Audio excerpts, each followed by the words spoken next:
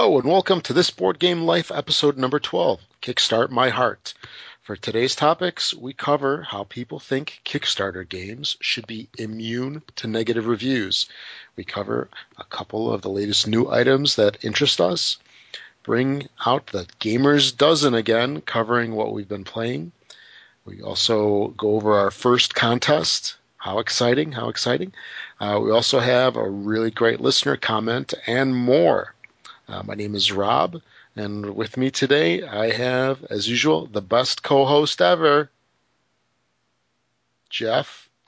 Crickets? I was waiting for my name. Hello, everyone. I'll just be the unnamed co-host. Mr. Jeff. No, we'll call you Big Jeff. Okay. I'll be Big Rob, you be Big Jeff. All right. So let's get rolling with this thing.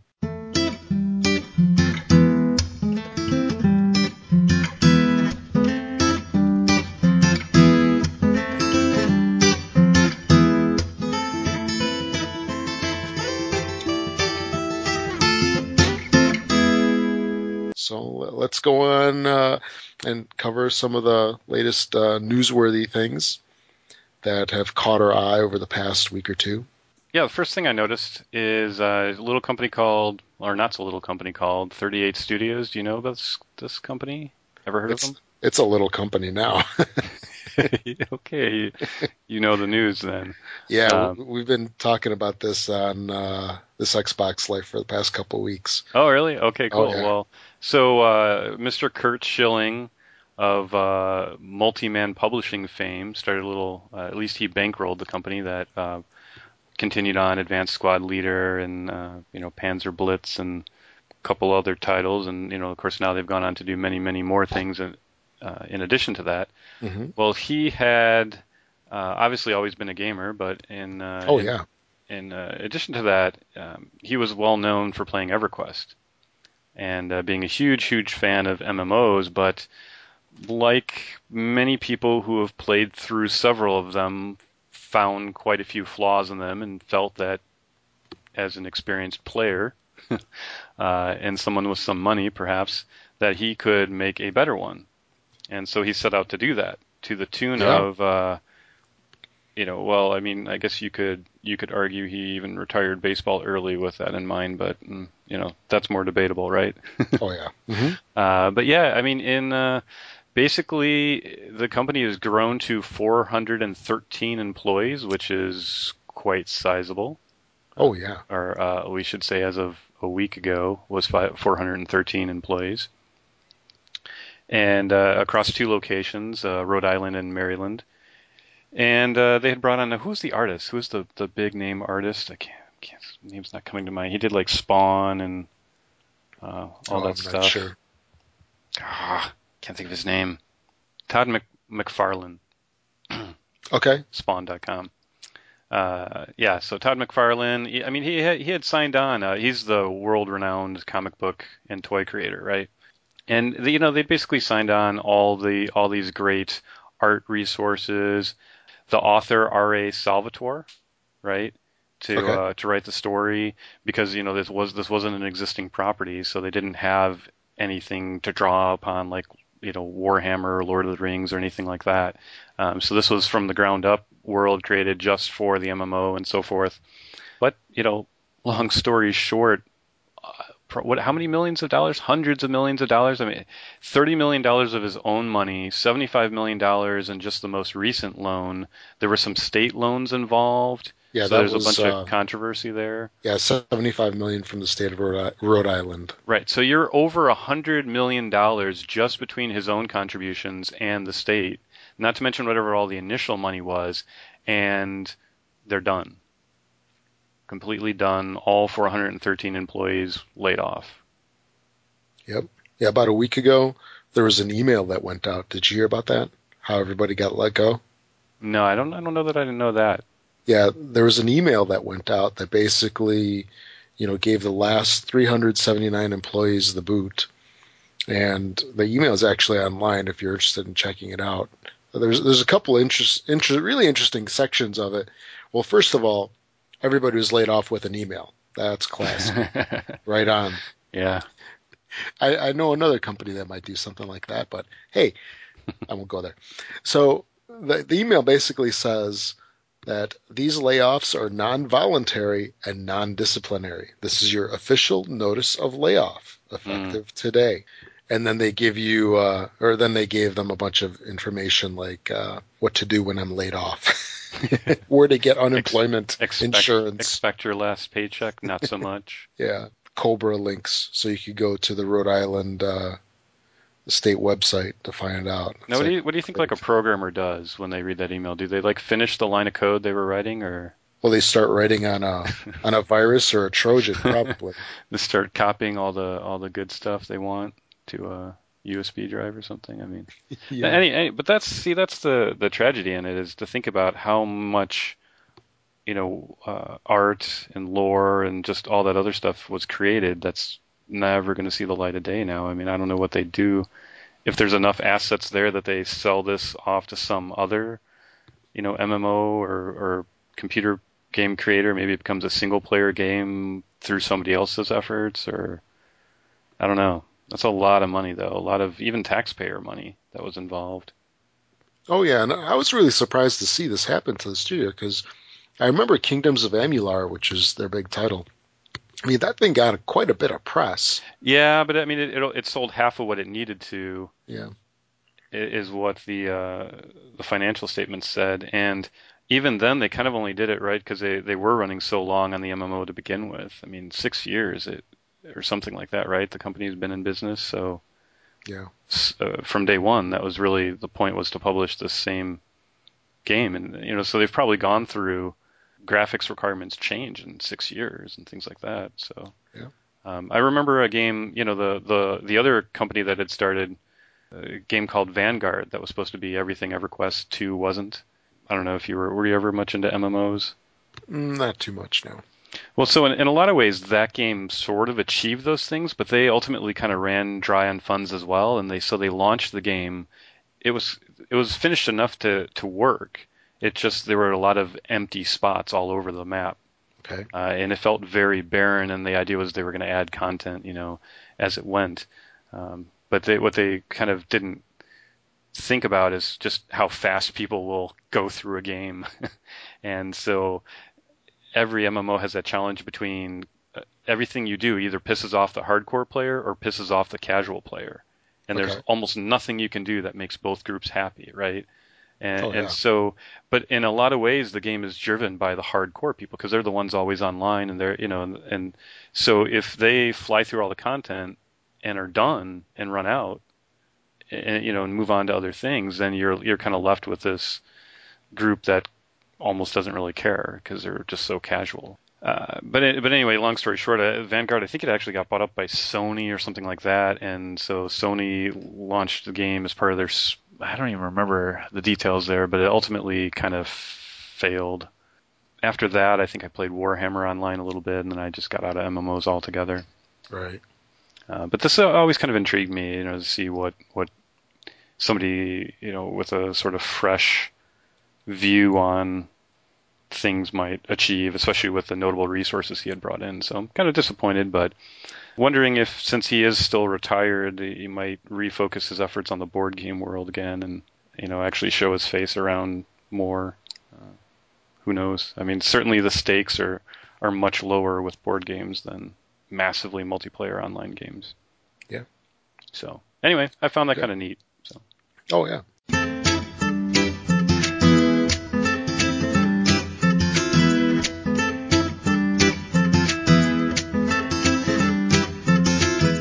Okay. Another thing that I saw that was kind of interesting. This came out either yesterday or today, where Martin Wallace, the game designer that we all know and love for all his. Well, we all know. We may not all love, but Yeah, that's okay. not that I don't love him. I'm just Yeah, exactly. saying. Well, we don't love him enough to give him an award, like like the Spiel des Jahres He's done some good or the stuff, some Jahr. great stuff. He's done some not so great Yeah. stuff. So, he's got the oh, what's it called? What's that card game called? I'm having a little Few Acres of Snow. A Few Acres of Snow. So he's got that, and then he's got a 4-player card game. A Few Acres of Fantasy. Similar to that coming out soon. And they just released today that there's going to be a Doctor Who card game by Mr. Martin Wallace. So he's churning out the IP-related stuff now. Yeah. Discworld first, now this. Right. So, I'm a big Doctor Who fan, so I'm going to be kind of interested to see what this game turns out to be like. Seems like it's probably going to be a lot, along the simpler lines, probably. Oh, absolutely. But that doesn't make it bad. No. I think a lot of his games tend to be a little bit on the drier side. Yeah, so to see him doing more of the thematic stuff. Even his thematic stuff is a little dry. Needs a little moisture to it or something. Who knows? So I'm interested to see what this is going to be like. I'll send him a bottle of aloe vera. Yeah, there you go. Little Anakin. And the description from the publisher says basically Daleks, Cybermen, Centaurans. The list of threats is endless, and no place in the universe is ever truly safe from danger. A mysterious stranger, a force of nature who has seen his own planet die, a madman with a box. That is Doctor Who. Okay, I'll have to keep an eye out for that one. Yeah, so it looks like they don't give a release date specifically, but it should be arriving sometime in August. So that's fairly quick. That's like what? Is that his last game before he moved to New Zealand? Maybe. Is that legit? I heard yeah, absolutely. From his own mouth. Okay. Just curious. On video. So I don't know how much more credible you can get than that. Did he say why he's moving? I'm just curious. Oh yeah, he hates them. No. Yeah, there was like a rift in his game group, and he just needed to get like far away. So I don't know. I think he did make a comment towards it, but I don't recall. It's actually a really good video. He kind of goes into a lot of different things about different games and his process for designing what he likes to play. I didn't really expect much out of the video, but I actually found it one of the more entertaining videos I've probably seen from any game designer. That wasn't long-winded or rambly, but it kind of touched a lot of different topics, but was informative, interesting. So. Oh yeah. I usually like his reviews, not reviews, his interviews.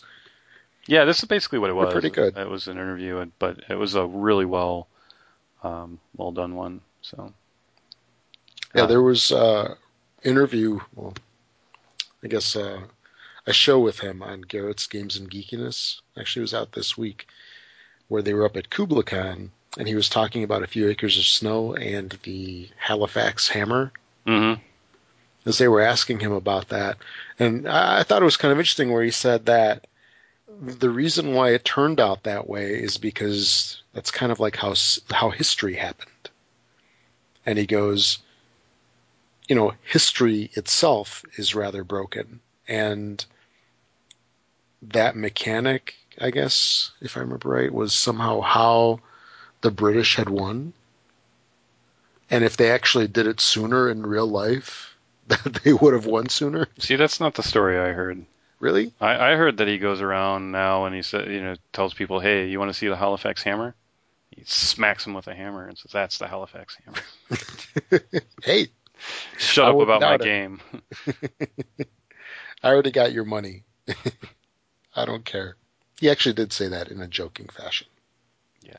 I thought it was kind of funny. Asymmetrical war games are imbalanced by definition. Yes. Now shut up and go away.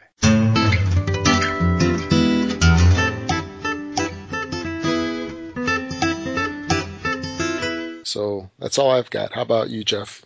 Think you got something else?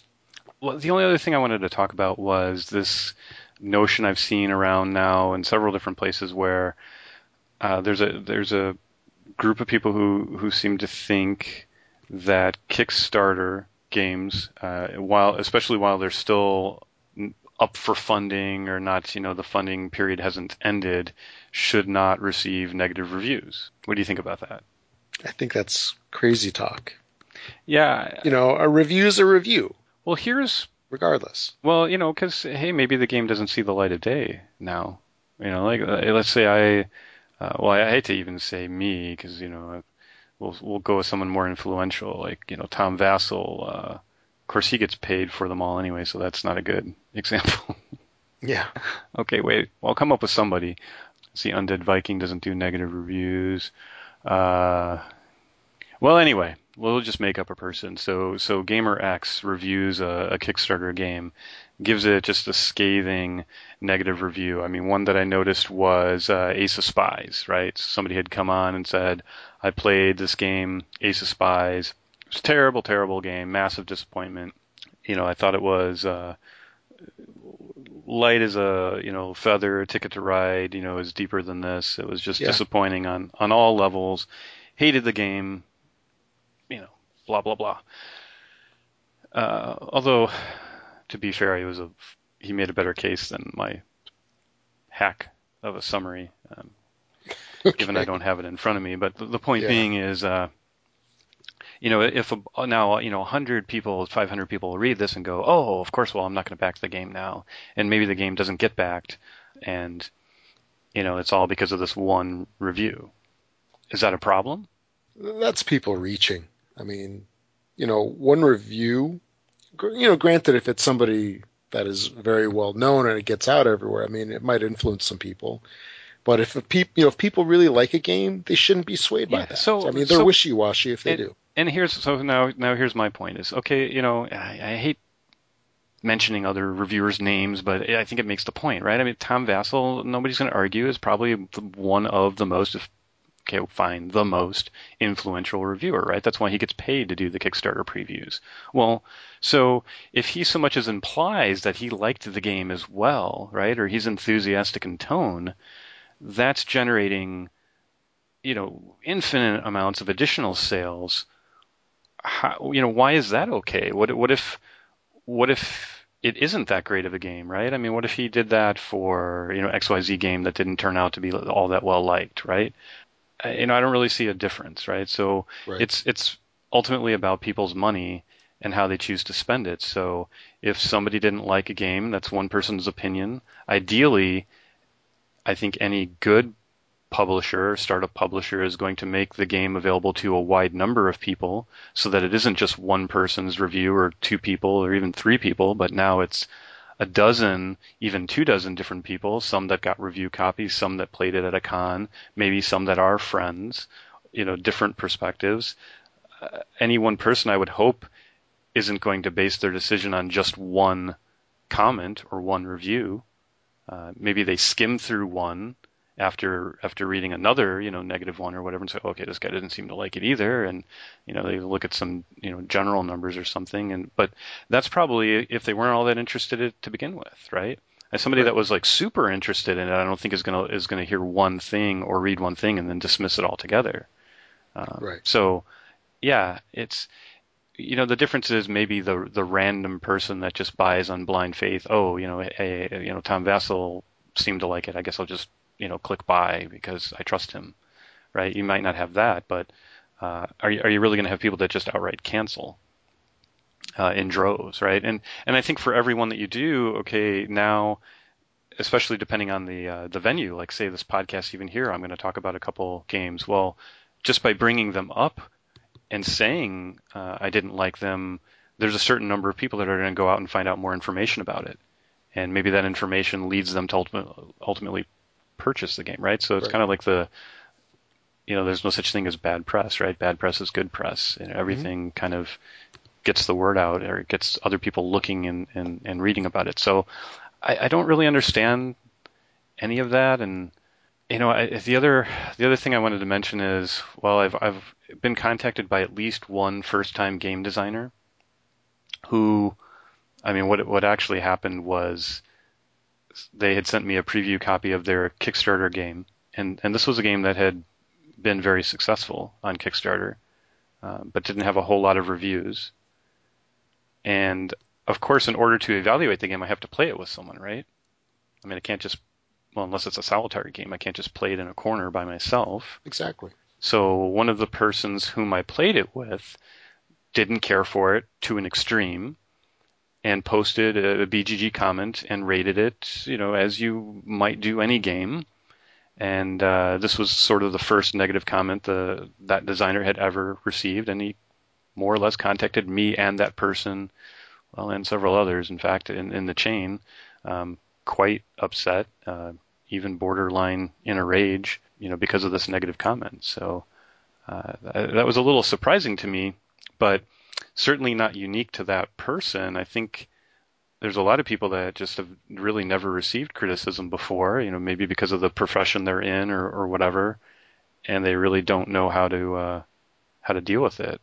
And beyond that is just the other simple fact that that part doesn't even bother me so much. I mean, I understand the psychology behind people and such, but the thing that shocks me more is that like that same person and others have this notion and put it in their market materials like their game is for everyone, right? Yeah, everybody loves this game. Everybody that's come to our booth loved it.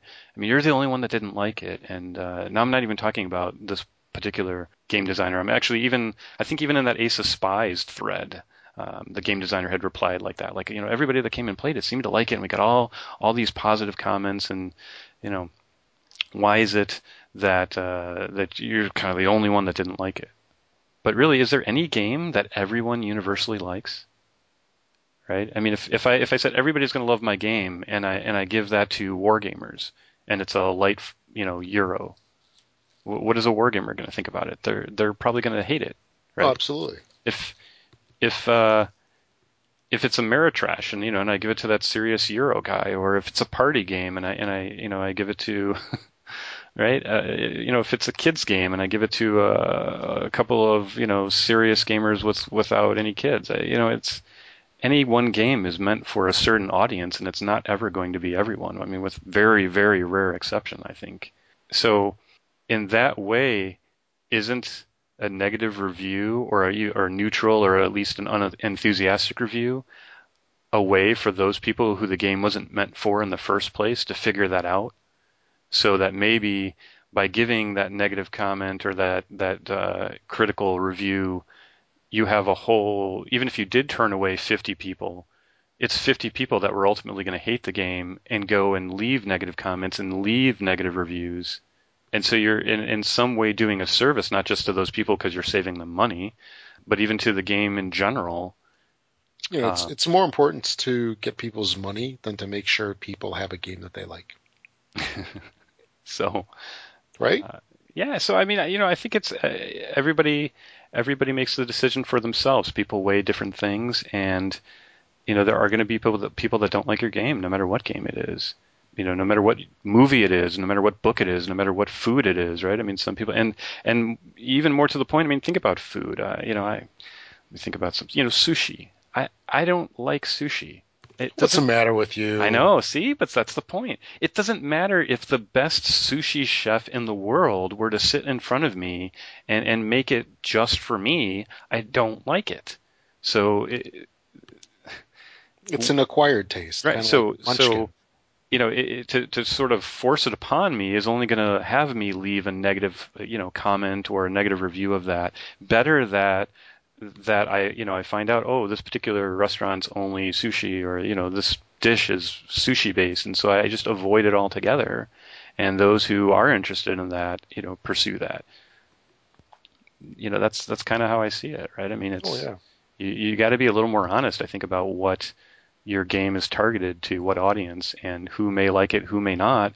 And reviewers help determine that further and say, okay, I didn't like it because of this, or I didn't like it because of that, and maybe I think this type of gamer might like it where I didn't. Or again, those that share in these likes and dislikes of mine aren't going to like it, and that's useful information for those that choose not to buy it, but helpful to the game, I think, in the same way, and probably in many cases also helps people that were on the fence decide they do want to buy it. It's like, okay, those things you didn't like about it are things I love in games. So I actually, as negative as you're sounding, I'm going to go ahead and buy it now. That's happened to me on many, many occasions where I read the negative reviews and go, there's nothing to this. None of this matters whatsoever for me. So if that's the worst this game is, then I absolutely want it.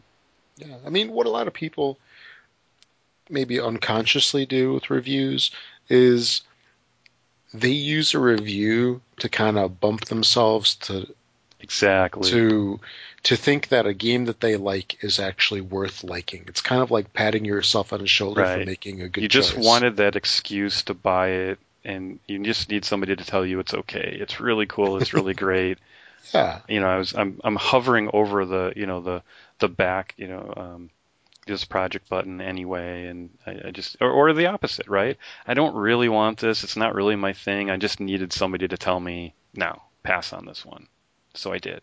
Yeah. Right. And then, then there was the ones that were going to back it or not back it anyway, and then everyone else is truly in the category maybe never even heard of it. So like it or hate it, now they go check it out and make a decision on their own. So I don't know that it really matters one way or the other, or that it's any really different that it's a Kickstarter game. In these days, if a game doesn't make its goal by one person, it probably shouldn't have been published anyway, right? Or they probably should relaunch it, Yeah. which many a game has done. The Actually, ones that make it tend to go way, way over, and I'm sure a couple of people that didn't buy it, if they weren't offset by ones who did, it didn't make the difference anyway. didn't that Ace of Spies games get relaunched or something, or it got Yeah, pulled? yeah, it did because they kind of the way I understood it is they wanted to make no extra cost for international shipping, but of course were flooded with people taking advantage of that, and they kind of looked at it again and saw they weren't going to be profitable. So I guess the irony in that is though that's from the guys who supposedly were telling you how to do Kickstarter. So Yeah, it's true. I forgot and about then that. they kind of flubbed their own. Hey, at least they weren't too proud to admit the mistake, and um, they redid it before it was going to be a problem for everyone. So, Absolutely.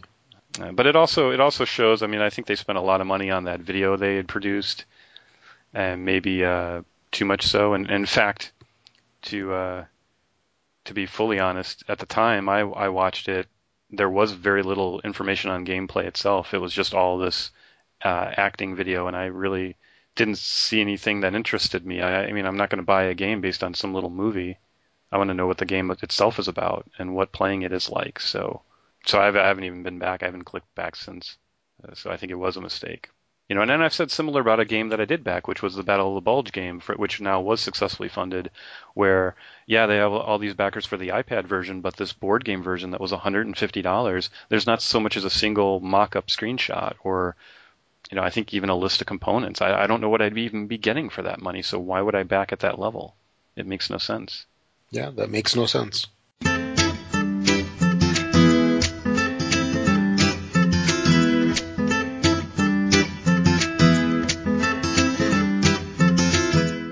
Okay.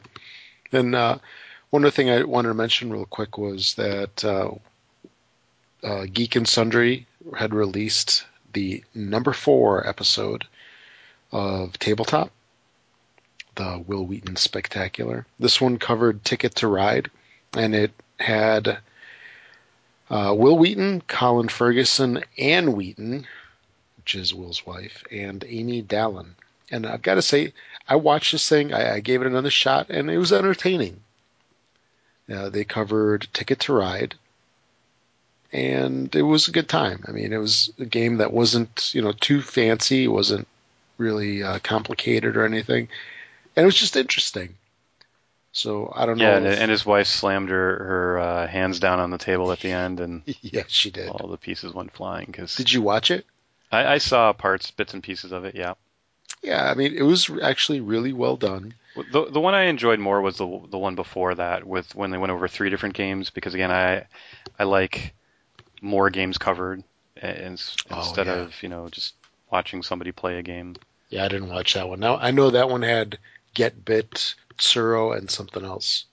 I forgot what the Darn, third one was. I should know it, but I can't. Oh, Zombie Dice. Okay. Yeah.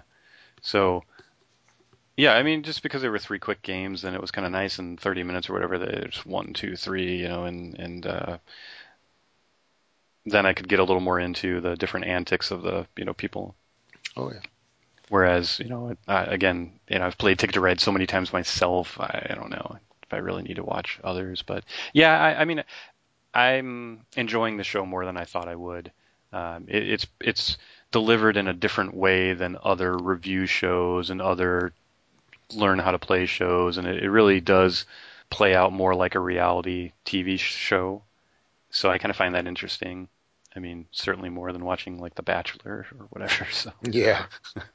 more on topic. Or Bachelorette. I don't know. I guess now. Here, I don't know. Maybe maybe I should do this on YouTube, but I would almost like to see, it done that way, like where you bring on, maybe we all submit videos and, 10 gamers get on for season 2 and it's the same gamers throughout. Maybe there's a process of elimination or, there's some kind of metagame amongst the games, right? And it's played out like a reality TV show and, the winner comes away at the end with, $100. No. I don't know, whatever the show's budget would be. I doubt it's going to be 50,000 or 100,000 or $1 million. You win a copy of Monopoly. Yeah, there you go. But yeah, maybe something again to tie the shows together. Where now, I still don't know quite what they're going for. Where is it? I'm guessing the idea is just get YouTube hits, and so they get the money from the YouTube count, as a partner. And that's really the motivation. So, perhaps, but I don't know. I worry about the long-term viability of the show. That they kind of run out of light enough games that he can get other celebs to play, and at some point he has to come up with something a little bit different to avoid getting into heavier games or Ameritrash games or something like that you just can't get some random celebrity to sit down and play for the first time. Oh yeah. Well, one thing that's interesting about YouTube and similar services is that there's a big push to make original programming to come out on the services, and there's actually some money that gets kicked your way to do that. Yeah, outside of the actual clicks, the ad money, maybe. Well, there you go. So maybe we should make that show. It'll be the board game version of Big Brother. We'll lock people in a house for 90 days, nothing but board games, and see who comes out of it. The victor. The person that whose nose doesn't work, and that's the one who comes out of there. Whoa, who said that? Yeah. We weren't talking about Gen Con. Yeah.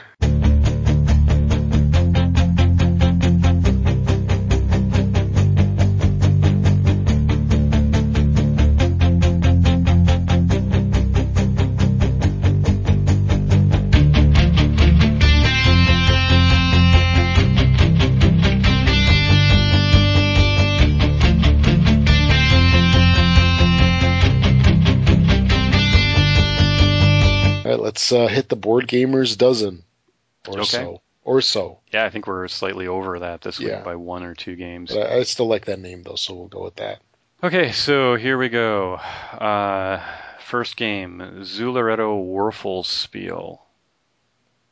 Otherwise known, or maybe soon to be known if it ever gets published in English, as Zooloretto the Dice Game.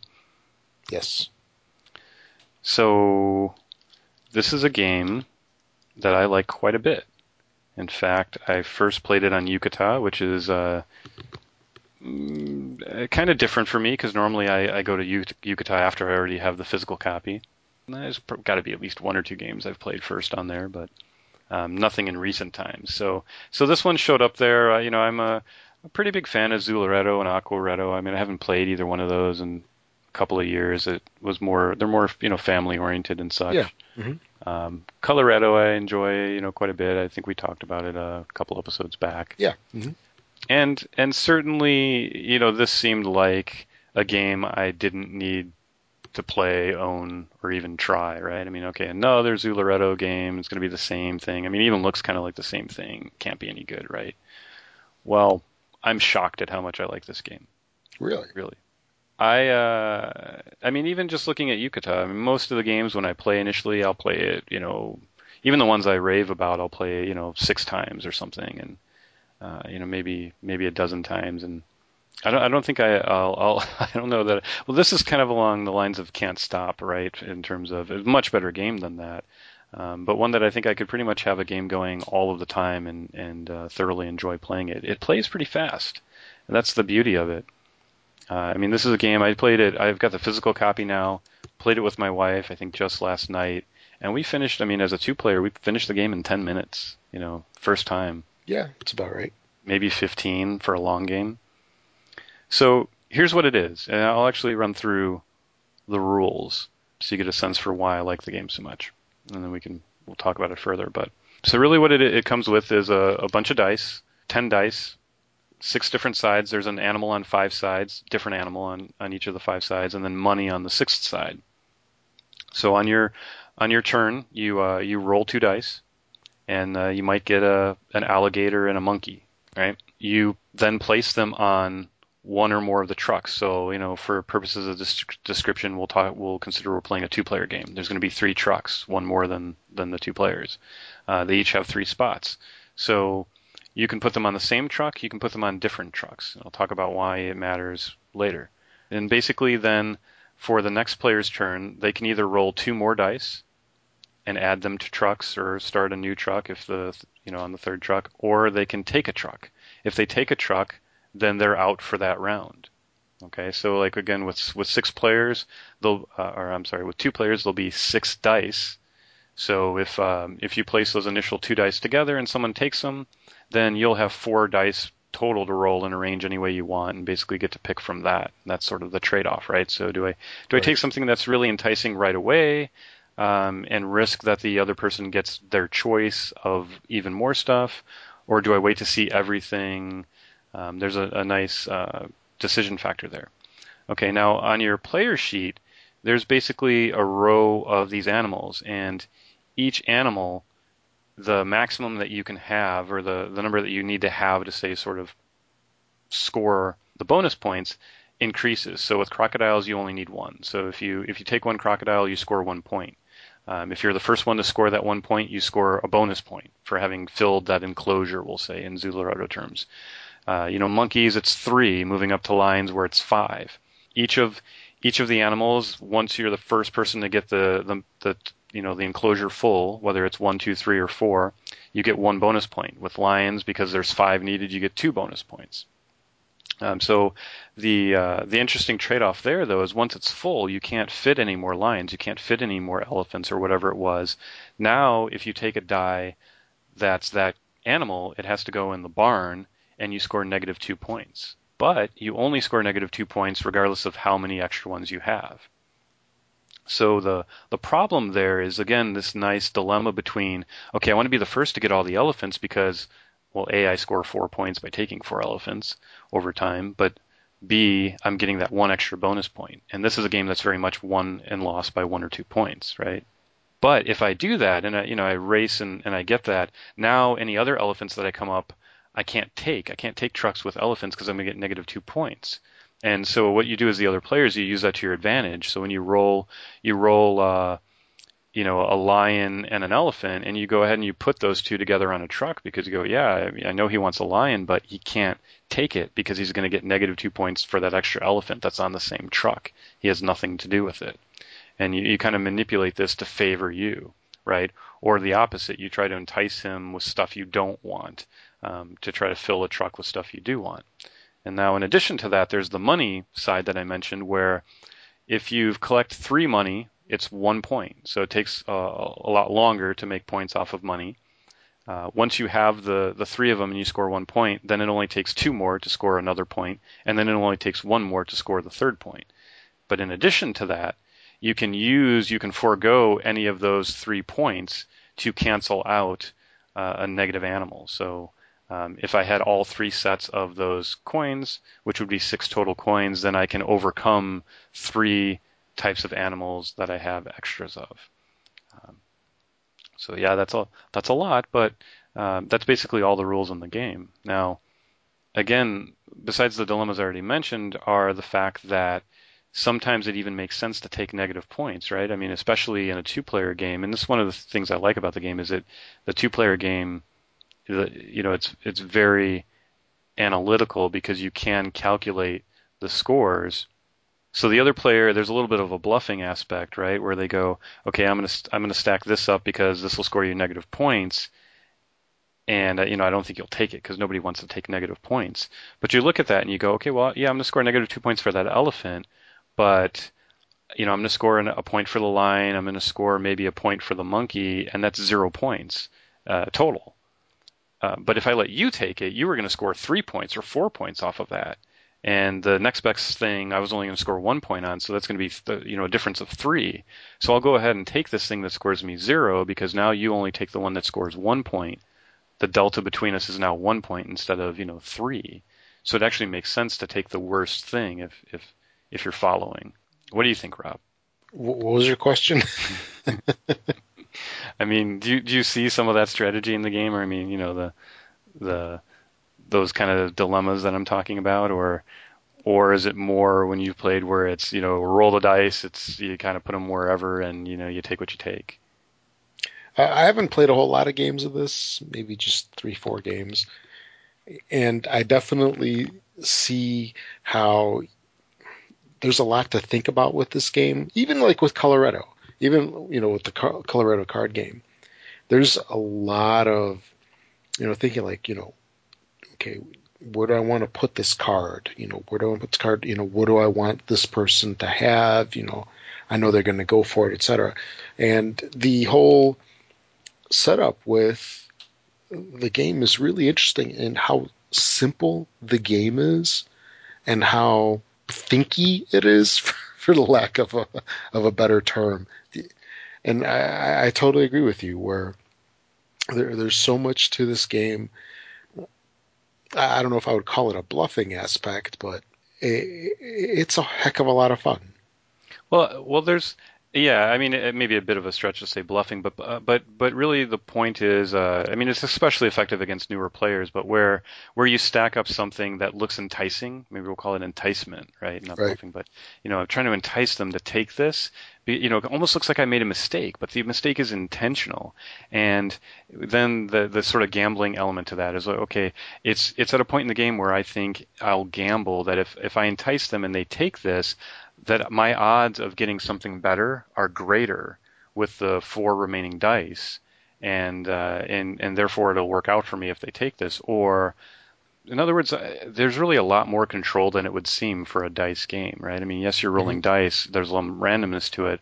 I wouldn't say that there aren't times between equally skilled players where it could come down to the die roll to sway victory. But I would say with no doubt whatsoever, if you were to play 2 out of 3 games, the better player would just about always win. Barring just really really brutal luck, would just about always win. And I think that's reflected with the people I've observed online in my own plays. I've basically won the majority of my games. Once I learned it, say past the first 4, I've actually never lost one with more than 2 players. I've never lost one against a first or second time player, right? Hmm. And I've won more than I've lost against more experienced players. So it's generally satisfying when I lose. Like when I lose, I've got to a point with this game where I understand why I lost. And a lot of it comes down to the tiebreaker's money. And this was a way I wasn't playing initially, where I was a little more focused on the points and the point delta, and sometimes it really does make more sense to actually go for the money, even though it's scoring less points right now. Right. Ultimately, when you take that extra animal and score the negative points, this offsets it and gets you that point back Right. and turns into the tiebreaker. So you're really getting more than you think you're getting by taking that sometimes in a split. And that is, it's kind of observed that with some of the more skilled players who had beaten me. So yeah, I mean, definitely more than one way to play it. Different strategies, but very quick, very simple.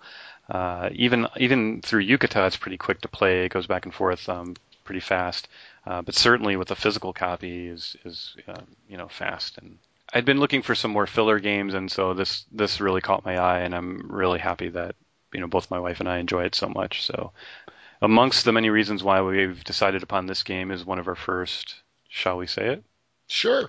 Well, you do the honors, Rob. Okay. This Board Game Life is proud to announce its first contest. And you heard it here first on episode number 12. So with this contest, we're going to give away 2 import copies of Zooloretto Würfelspiel, also known as, or potentially known as Zooloretto, the dice game. So it's going to be 2 copies. To enter the contest, you, first of all, must be a member of this Board Game Live's guild on BGG. Check out our website's Contact Us page for the link. And I believe we can also put that in our little show notes. Yep, and once you're joined up, then that'll be good for all future contests too. So absolutely, just so we can hunt you down if we can't seem to remember who won or need to get some details for you or a way to contact you. Exactly.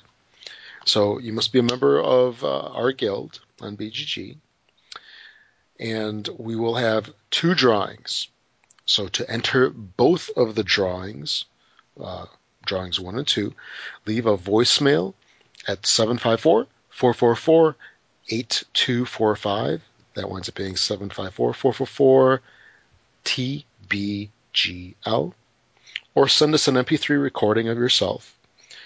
For a single entry into drawing number 1, send us an email at contact@thisboardgamelife.com. Now, some ideas of what to send in for either of those are send us some comments on our show, your opposing view to anything we've rendered our opinion on, thoughts on a game you've recently played, a board game related rant, a request for us to review or comment on a specific game. Yeah, whatever else you can come up with. So. Absolutely. It doesn't have to be limited to what we just mentioned here. So send us the information, and may the best gamer win. Right, and I'd like to take a moment to thank our sponsors, Jeff and Rob from This Board Game Life. And notice they are imported. Yeah. We went to great lengths to give you, our trusted listeners, a good gaming time. Yes, we did directly import them from Deutschland.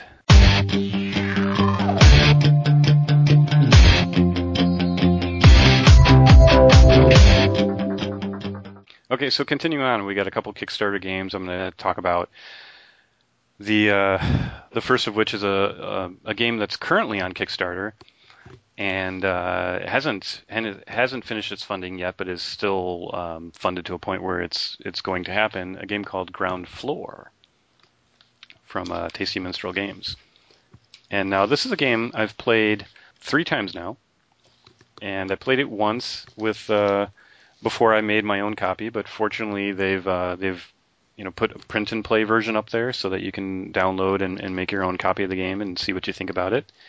And I did like it enough on my first play. I had played it with 6 with some gaming buddies of mine, and they had made a version, so I came back and immediately knew I wanted to try it some more.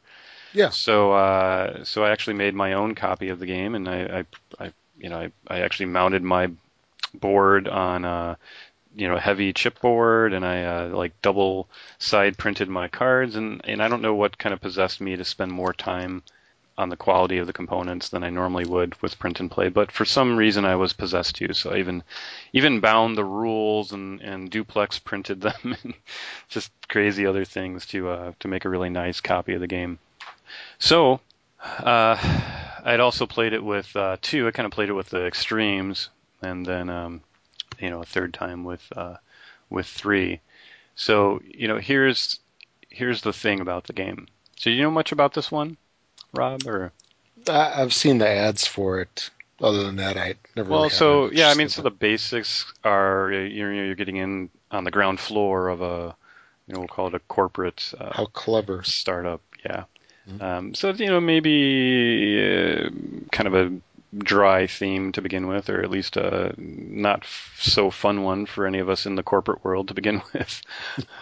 But hey, I can't say I know a lot of games with that exact theming. I mean, you've got, usually they're more money oriented Right. than this one is, although this one certainly has money in it as well.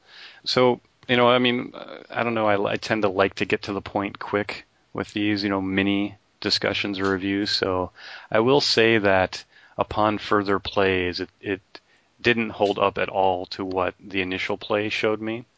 And in fact, I mean, playing it the first time, I had concerns, and most of them were validated upon further plays. Really, one of the biggest problems was game length. It was basically, when we played with 6, it was something like 5 hours start to finish, which for, I mean, what's essentially a hero game is really, really long. And I mean, these weren't, new game players, or I mean, obviously new to the game, but and I mean, yeah, there was some rules lookups and, explanations and such. But I mean, even if you gave back an hour and said, okay, it'll be 4 hours, with 6 players, that's still really long for what it was. And I didn't really feel like anybody was particularly analysis paralysis prone either, in the group, just in general, or especially with this game. And I think one of the primary contributors for that is one of what you would consider to be the innovative mechanics in the game, which is that each employee is 3 cubes. And so, you're really like, there's this representation of time. And if you think about those cubes as like your worker placements, so if you have, 6 players and, with the number of employees that are in the game, that basically could be 50 or 60 individual cubes to place, and you only place one and it goes around like that. So it's not like you place all of yours on your turn and then it goes to the next player. You place a single cube or a single set of cubes if the action should happen to take more than one. But there's a lot of actions that only take one. So, if everybody had the full consortium of employees and, and it's 6 players, I mean, it literally could be 50, 60 individual turns, and again, if you go with, let's take 2 cubes on average and half as many, well, that's still 30 turns, right? For that, over 9 rounds, which is 200 and so, I mean, there's a reason why worker placement games only have, 5 workers, right? Or something like that. I mean, so yes, this is neat. It's innovative. I haven't really seen it done before, but that doesn't make it a good thing. It doesn't make it to to use the old analogy, right? It's kind of the war game one, right? Where you have the tactical battle, right? And people want to go, oh, let me play the operational level and let me play the grand strategy level. And then when we get to this battle, we can zoom in on this sub game and then zoom in on that sub, and there's a reason why that's not considered streamlined, right? There's sometimes things are excessive, sometimes things don't work well, and need to be streamlined. And I think this is one where I don't know that level of added abstraction was necessary, that we needed all these different cubes to place. So I think that's one of the reasons why the game runs so long.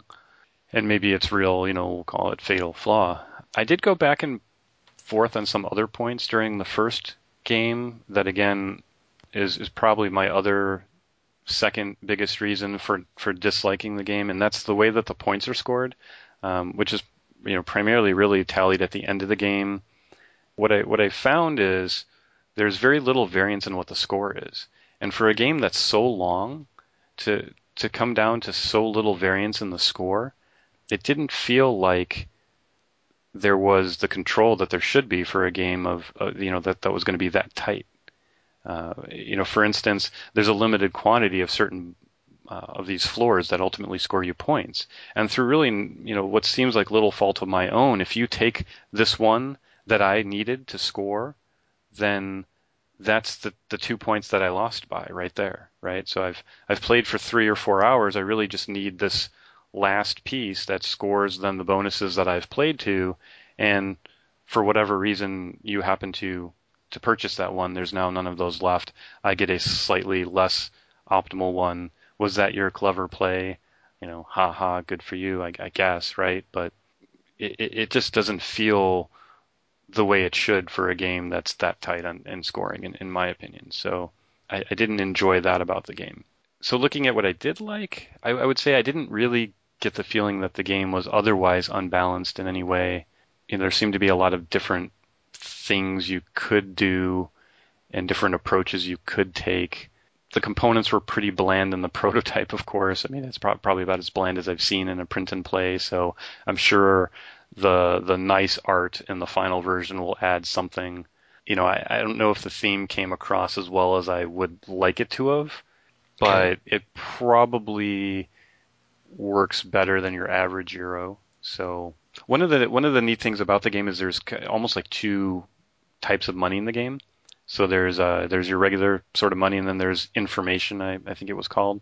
It's been a while since I played my last game, but first again that seemed I mean I guess I could argue it still is that way, that it seemed needless again to have the multiple currencies, and there wasn't really much of a difference, but it does matter in the way that some of the mechanics play out. There's certain areas on the board, and in a way it reminds me of Manhattan Project actually, because there is kind of this central board where you play on, and then you have your own kind of little play area where you play your floors and such. And maybe that's one of my other problems with it, because since I like Manhattan Project so much, and Manhattan Project has really stood up to future plays, this one almost comes off more as like, and I've seen other people compare it to a Wallace game, which I think any real Wallace fan would be offended by, because it's really not quite in that vein. But at the same time, I sort of see that it's not exactly your typical Euro either. So I think it may well appeal to more of the casual Wallace fan, because it sort of is in that vein.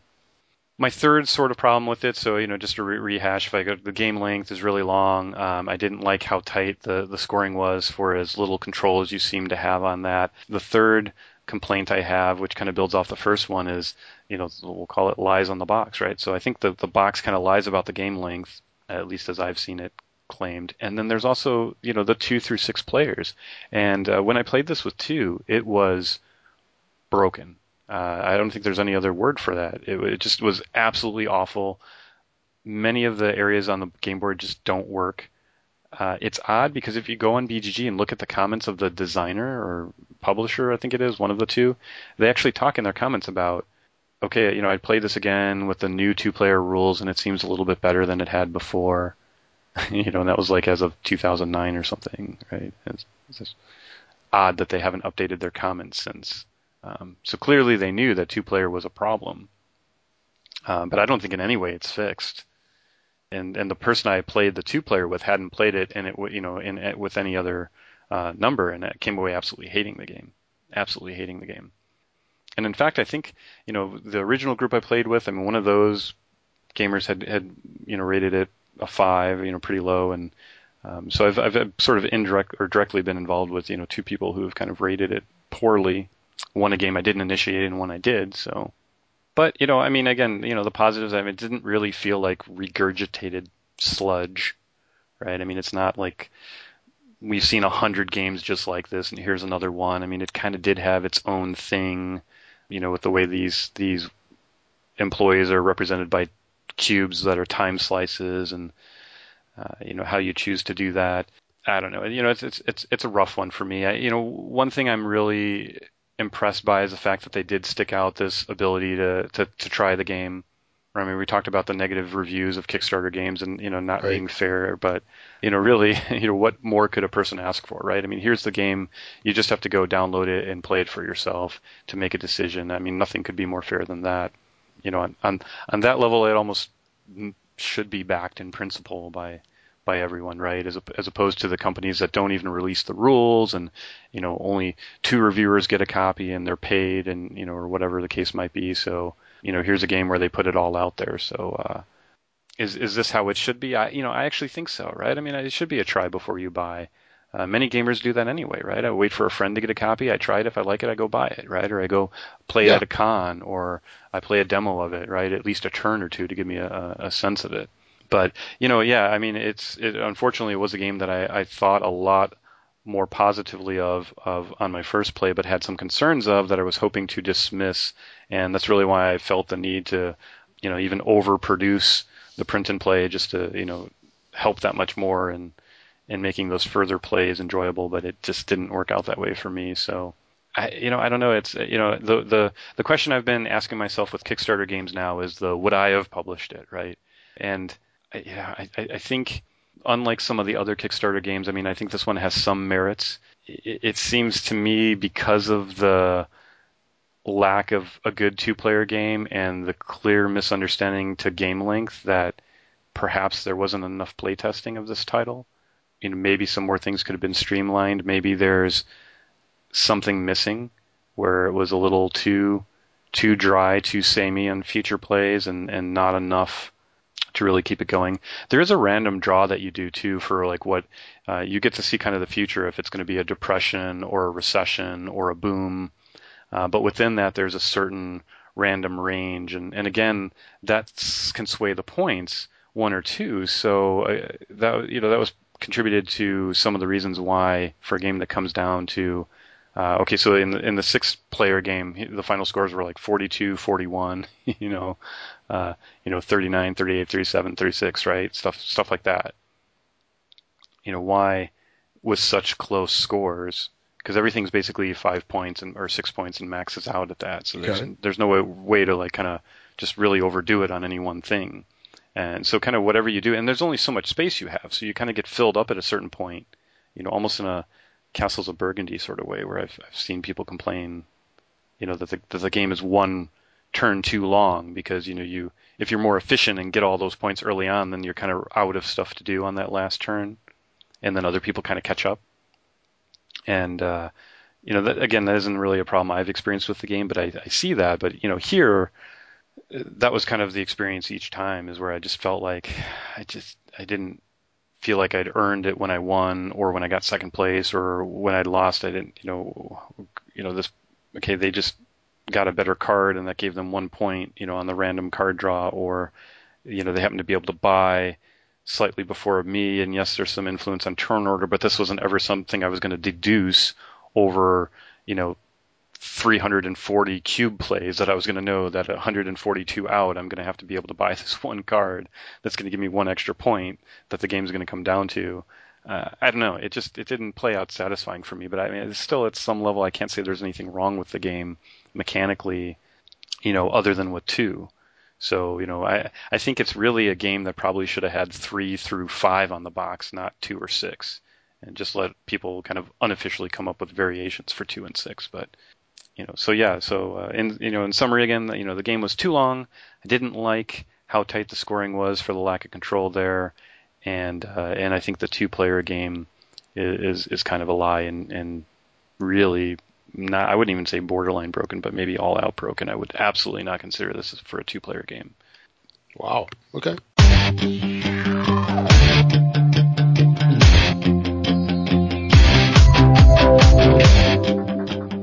The next game I'll talk about, a game called Mob Ties. Now, this was an interesting game for me. So, this is a game with cards that are, called things like hookers in the trunk and such. Classy. Yeah. So it was a little Kickstarter game. This one's already released, so I played a release copy. Really, this is a first impressions. I've only played it once. But what basically happened is, on my first turn, you're dealt a certain number of cards, and there's attack cards and defense cards or whatever, and I didn't have any defense cards in my hand. And you have 5 guys, and 2, some of them are clearly better than others. And I basically, on turn 1, I lost my 2 best guys. So I think you see where I'm already going here, but lost my 2 best guys because I didn't have any defense cards, so no way to counter the attack, just from the cards that I started with. Okay. All right, so then I was like, okay, I've got this hookers in the trunk card, and which is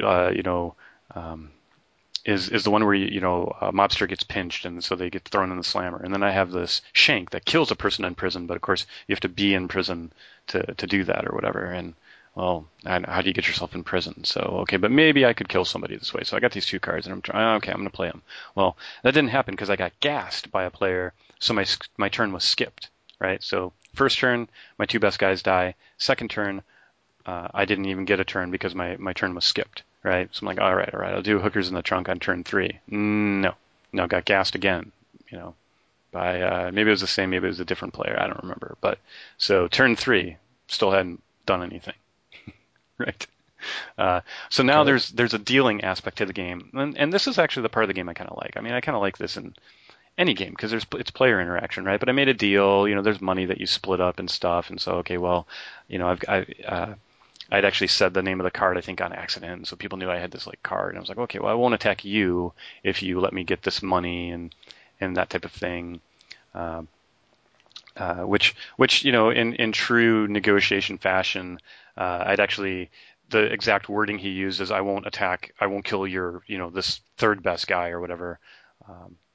And I said, okay, fine. And I think I even paid him I paid him some money so he wouldn't attack the guy. And okay, well, he just attacked a different guy instead. So it was actually good. I actually like that, right? That was stupid of me to make a deal and not be clear on what the parameters of the deal was, right?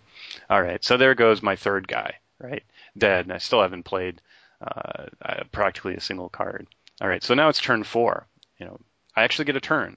My turn wasn't skipped. No, I wasn't gassed or anything.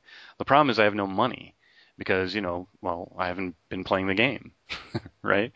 So I can't afford, you have to buy cards with money. I can't afford to buy any cards.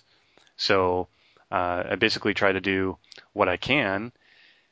And there's this thing where feds come and bust people and such. So, I'm probably going into far more after action report than it's need to. So I'll just cut to the chase and say, hey, my next guy died. My last guy died. By turn 5, I was basically out of the game. And what's the point? So the winner won with 100 points. The second player got 40, and I got 5, right? So it was a 3-player game, which Fantastic. Yeah. So, I mean, for starters, I'll be the first to say I think it's a game that'd probably be better with more people. I don't know if BGG calls it a party game. I'm gonna look this up because it darn well should be. It sounds like it's a party.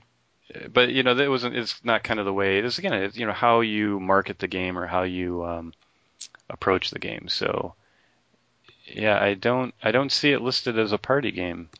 It just says bluffing, card game, mafia, mature adult, and negotiations. So I don't see how it's not a party game. I mean, that's what it was for me. And on that level, maybe it's it's cool, right? I make some deals, it doesn't work out, I get screwed out of 2 turns, my guys all die, I don't get any money, whatever. It's just fun. You're drinking, you're having fun, big deal. It's mafia, whatever. But I talked about how Ground Floor was too close in score, right? Yeah. Without the ability to really feel like that one point was you were in control of it. Well, this one, look how swayed this was. 100 to 40 to 5. I mean, that's ridiculous. That's the opposite extreme. That's so much lack of control and meaningful anything that, I mean, how could it possibly work out to such an extreme? How could that represent this great deep game or whatever? So, really, that's my problem with the game. Is I don't know what kind of game this is supposed to be. I don't know who it's supposed to be for. A game of negotiation, intrigue, and revenge for 3 to 6.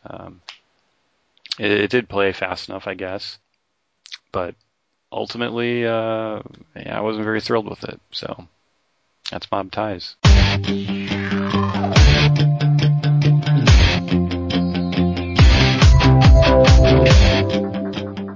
Moving on, Empires of the Void.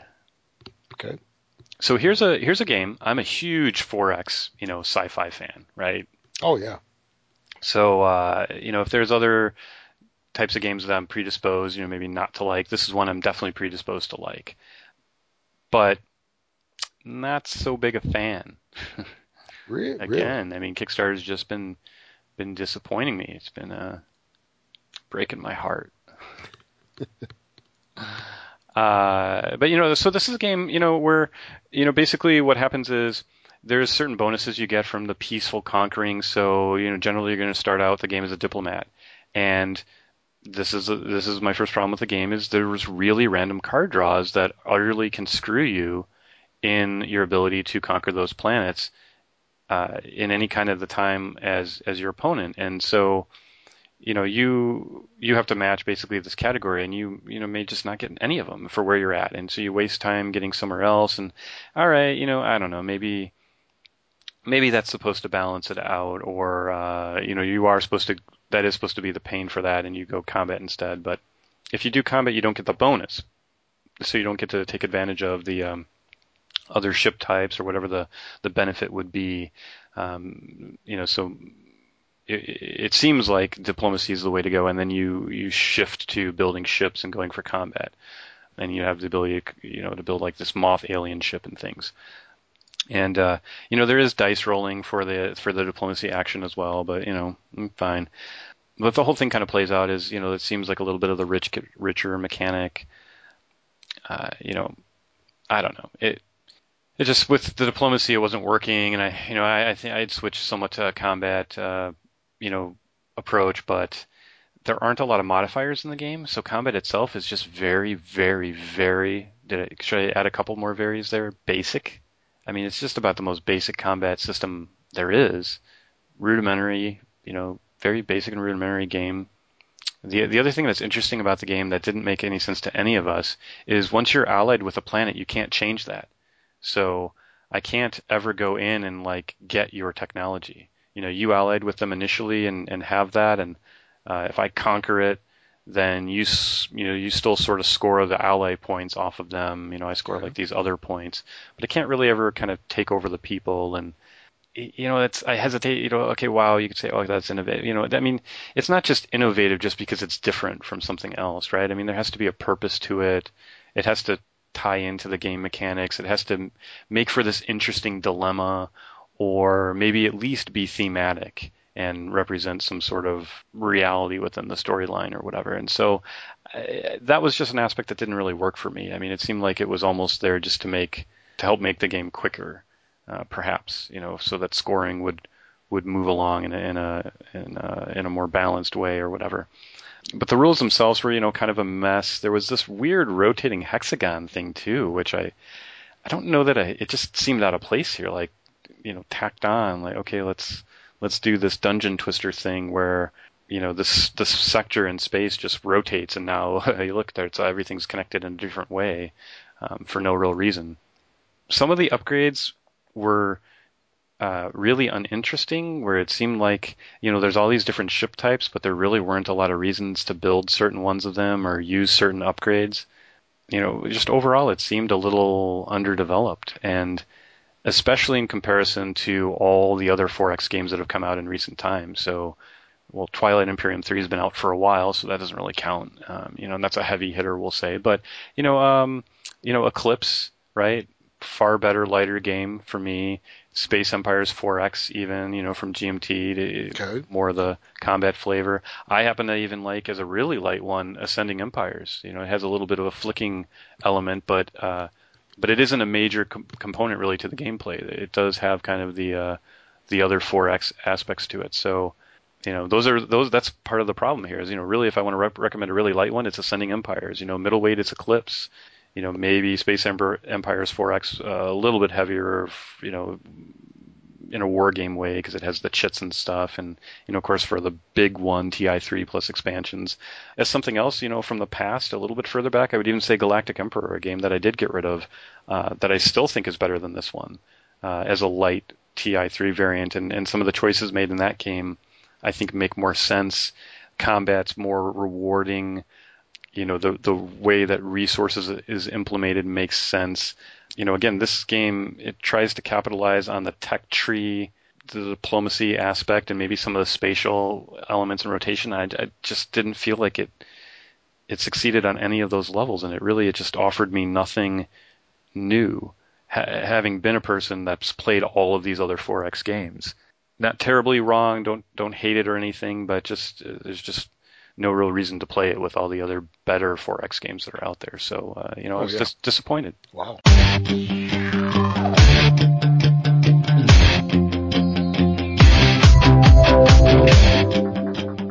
And then, moving into the last Kickstarter game, which is perhaps the one I have the least to say about, is a game that is funded. I think it's made to the tune of $75,000-$80,000. Gunship First Strike.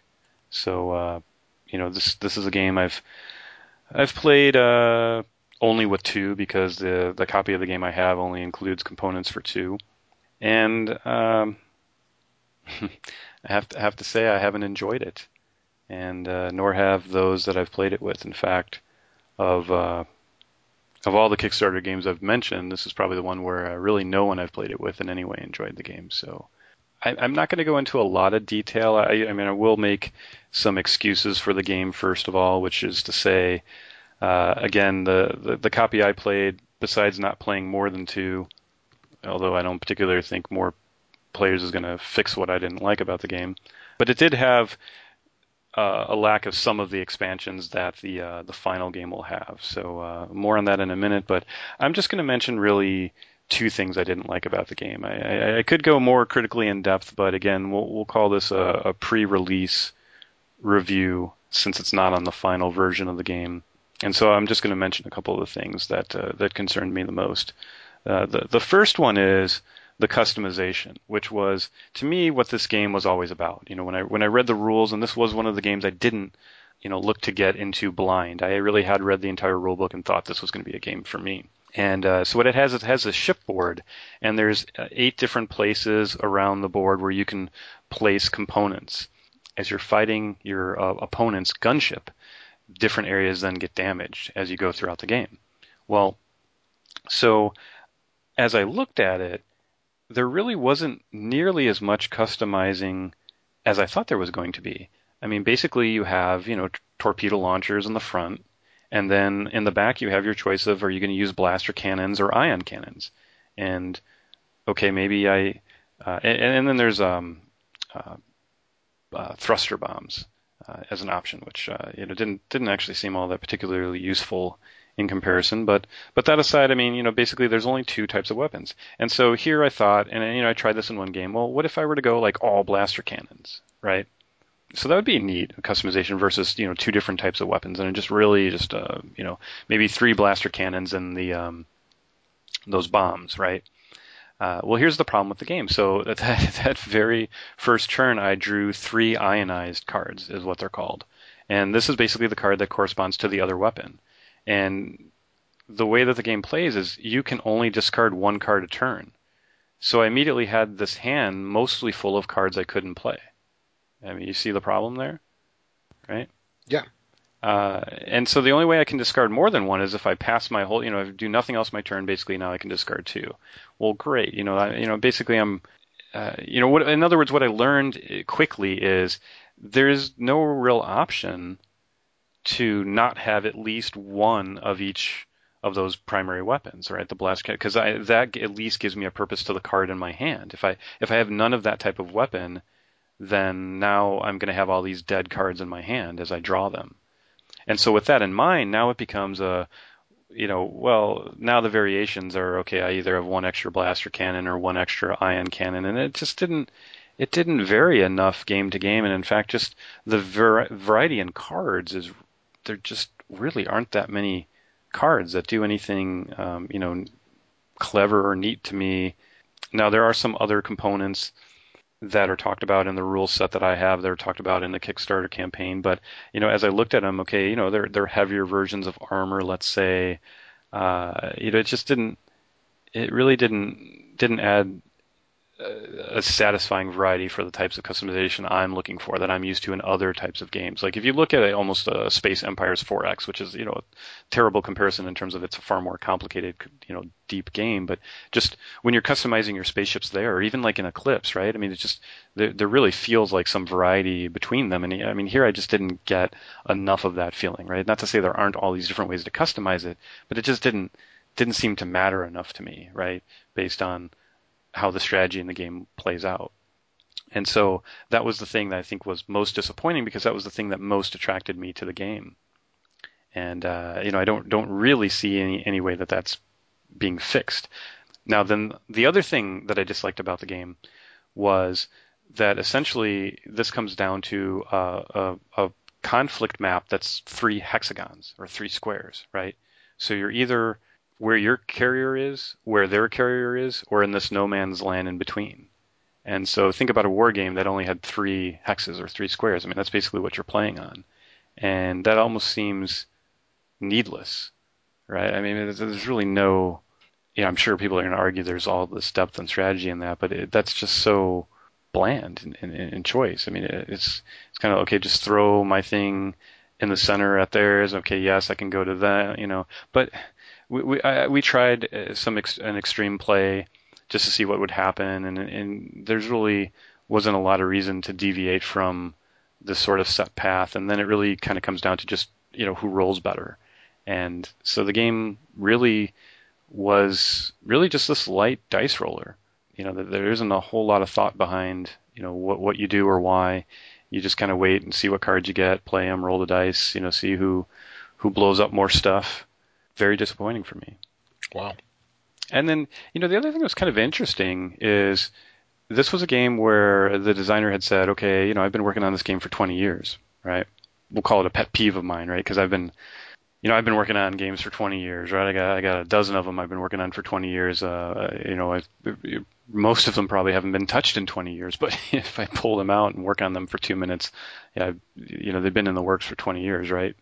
Because I came up with something when I was 18, and it's been in my drawer ever since, right? Just like we talked about those games at the bottom of, insert famous designers here closet, right? Where they go, yeah, it's a game I've been working on for 10 years. Well, it's been at the bottom of your closet for 9 of them, right? So, yeah. But the thing I wanted to say, the reason I bring it up in this case is, you can look at the Kickstarter threads, and there was all this talk of, well, maybe we should make it a customizable game where you build your deck before you go to battle, or now I think they added a galactic map where, kind of exactly what I was talking about with the war game thing. It's always the go-to thing. We'll have this grand strategy thing, and then, where you overlap there, then you'll zoom in and fight this smaller battle, and then things will continue on. And honestly, actually, I think both of those ideas are great because this game is a game that needs more to it. And I think with the exception that there aren't really enough cards to build a custom deck, or, enough variety in them, I think that would work better because of, again, the problem I mentioned with the Ion cards and such. But just the fact that those things would be brought up tell me, well, wait, if this game was been, fully play tested and just, rung through every ringer there is and sent out to all corners of the earth for blind play tests and stuff, then why would you be talking about massive changes to the game that just radically would alter what the game even is to where any past playtesting would really be moot, right, by anybody who's gone through the design process before. Right. So that didn't make any sense to me. That kind of threw me off. And I actually agree. Those are probably all things this game should need, and I would improve upon it. But it kind of exposes the lack of playtest. And in fact, if you look at this game, there's almost no reviews by anyone of any note. There's very few comments. There's very little con, if any. I don't think there was maybe any con playtesting of this. And yet this game, just on the strength of the art alone, sold $80,000 or whatever it was. So that's surprising. So I don't know. The thing is, this is one of those games where I think the neutral negative review helps, because is this a game that wargamers are going to like? No. Serious Eurogamers? Heck no. Right? Ameritrash gamers? Closer. But again, it almost falls to me in that party game level. It's that light. But the problem is, party game for only 2 people? Okay, 4 now with the added components. That doesn't really, it's almost like would appeal to the Flux Munchkin group of like Ameritrash players, or something like that. Just a really light bucket of dice type of gamers. And the thought that everyone could love this game is absurd. So there's going to be many, many, many, many, many, many people who dislike this game just because of how simple and light it is. Not that others won't love it, right? Not that over time this won't grow to be a great game through expansion and tweaking and whatever the case might be, but as it stands now in the early days of its progression, post Kickstarter, I'm kind of concerned for its ultimate viability, destination, and success. If I were a betting man, this could be another Miskatonic. Wow. I certainly hope to be wrong. The designer seemed plenty nice enough of a guy, and certainly wish him no ill will, but this wasn't a game for me or any of the gamers I played with, which was as varied as my wife to, more serious gamers to, middleweight gamers, so kind of across the board. And, as anybody who's followed my reviews knows, I'm not a Euro snob, right? I love Ameritrash games as well. I like family games and children's games. I play all different types of games. So no particular predisposed reason that I would or wouldn't have liked it, other than I love science fiction, and I love the idea of customizing ships and stuff. And but it just didn't, nothing about this game really worked for me here. Okay. And again, I could go on and on into other things and concerns and stuff, but I think I hit the main ones for me. And just to remind everyone too, this was a pre-release version of the game, so who knows? I mean, it could be completely different than what ends up in the box that you get. Which, like I said, concerns me in a whole different way. When you're spending your money, but perhaps gameplay wise, still don't think it's going to be something for me, but it may well be better than the experience I had. That was Gunship First Strike. Okay.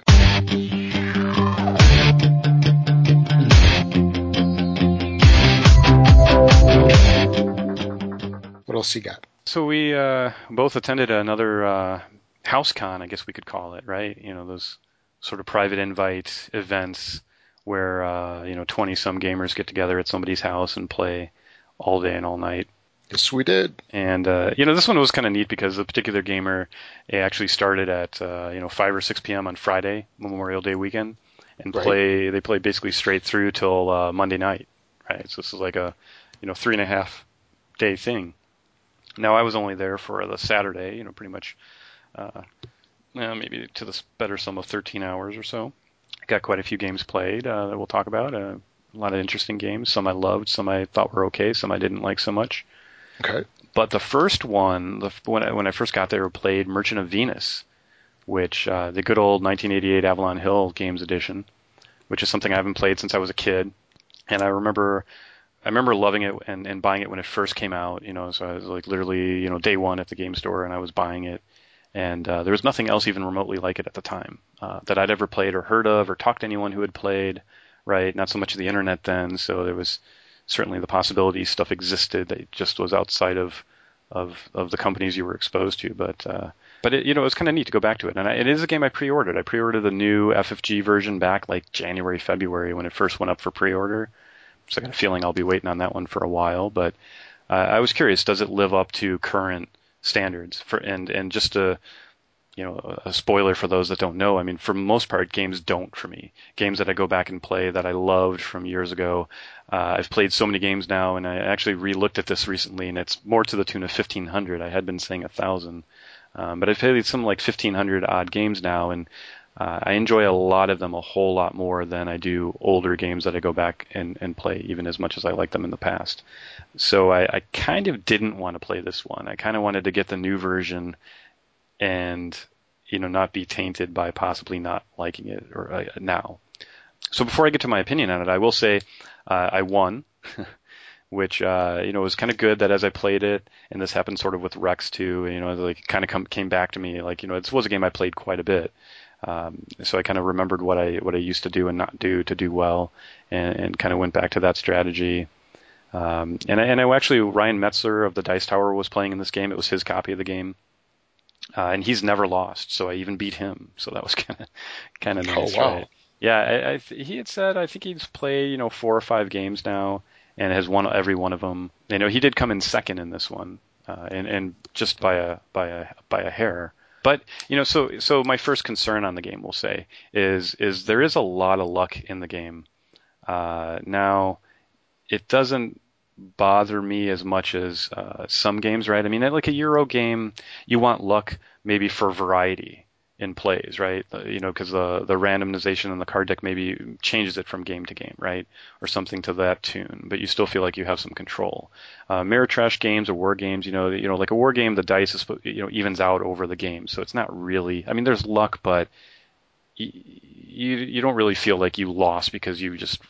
Generally, anyway, you rolled bad, right? It kind of evens out over the game. This battle didn't go your way, but this other one did, and you're, manipulating then on the strategic level based upon all of that. So tactically, it's swayed, but not strategically, if that makes sense.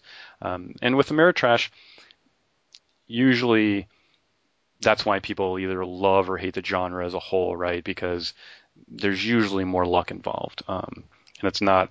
As in war games, it's usually not as easy to see that it's acceptable or not, or as in Euro games. So in any case, I was reminded of all the different elements in this game that are open to luck. And, well, let me get a quick summary too. So, basically this is a pick up and deliver game where you get points for goods that you sell, or well, really money is points, right? So you're making money on goods that you sell, passengers that you deliver, to an extent when you first discover a civilization. So there's a bit of Forex in it, right? You get an IOU, so you get kind of a credit to spending at that civilization, which is, in other words, is money, which is points. And then, on top of that, the main other thing is you can buy equipment to improve your spaceship. So you can buy bigger spaceships, faster spaceships, yellow, red combo drives are called, which lets you basically skip spots on the board so you're moving faster. There's shields that protect you against certain things that happen in the game. And that's to an extent the basics of what's involved. So now let's talk about random. So here's all the things that are random. Okay, movement die rolls. So the distance that you go in the game is random. If I've got a ship's range between 2 and 4 dice, you roll those dice. You could have 3 dice and roll 3 ones, and you're moving 3 spaces, which is nothing, right? You could roll 3 sixes, which means you pretty much get to go wherever you wanted on the line that you were going. That can kind of suck, but the idea is not to make it this completely analytical thing where okay, this ship's always going to be better, right? There are a lot of times in the game where you don't need to go that far. So if you have a slower ship that can carry more, you have 2 chances to roll maybe that distance of 5 or 6 that you need to roll, right? Which is statistically, theoretically should happen. The 3 just gives you a better ability to do that, but a lot of times it may be overkill. The 4 may well be overkill. You don't need to move that far.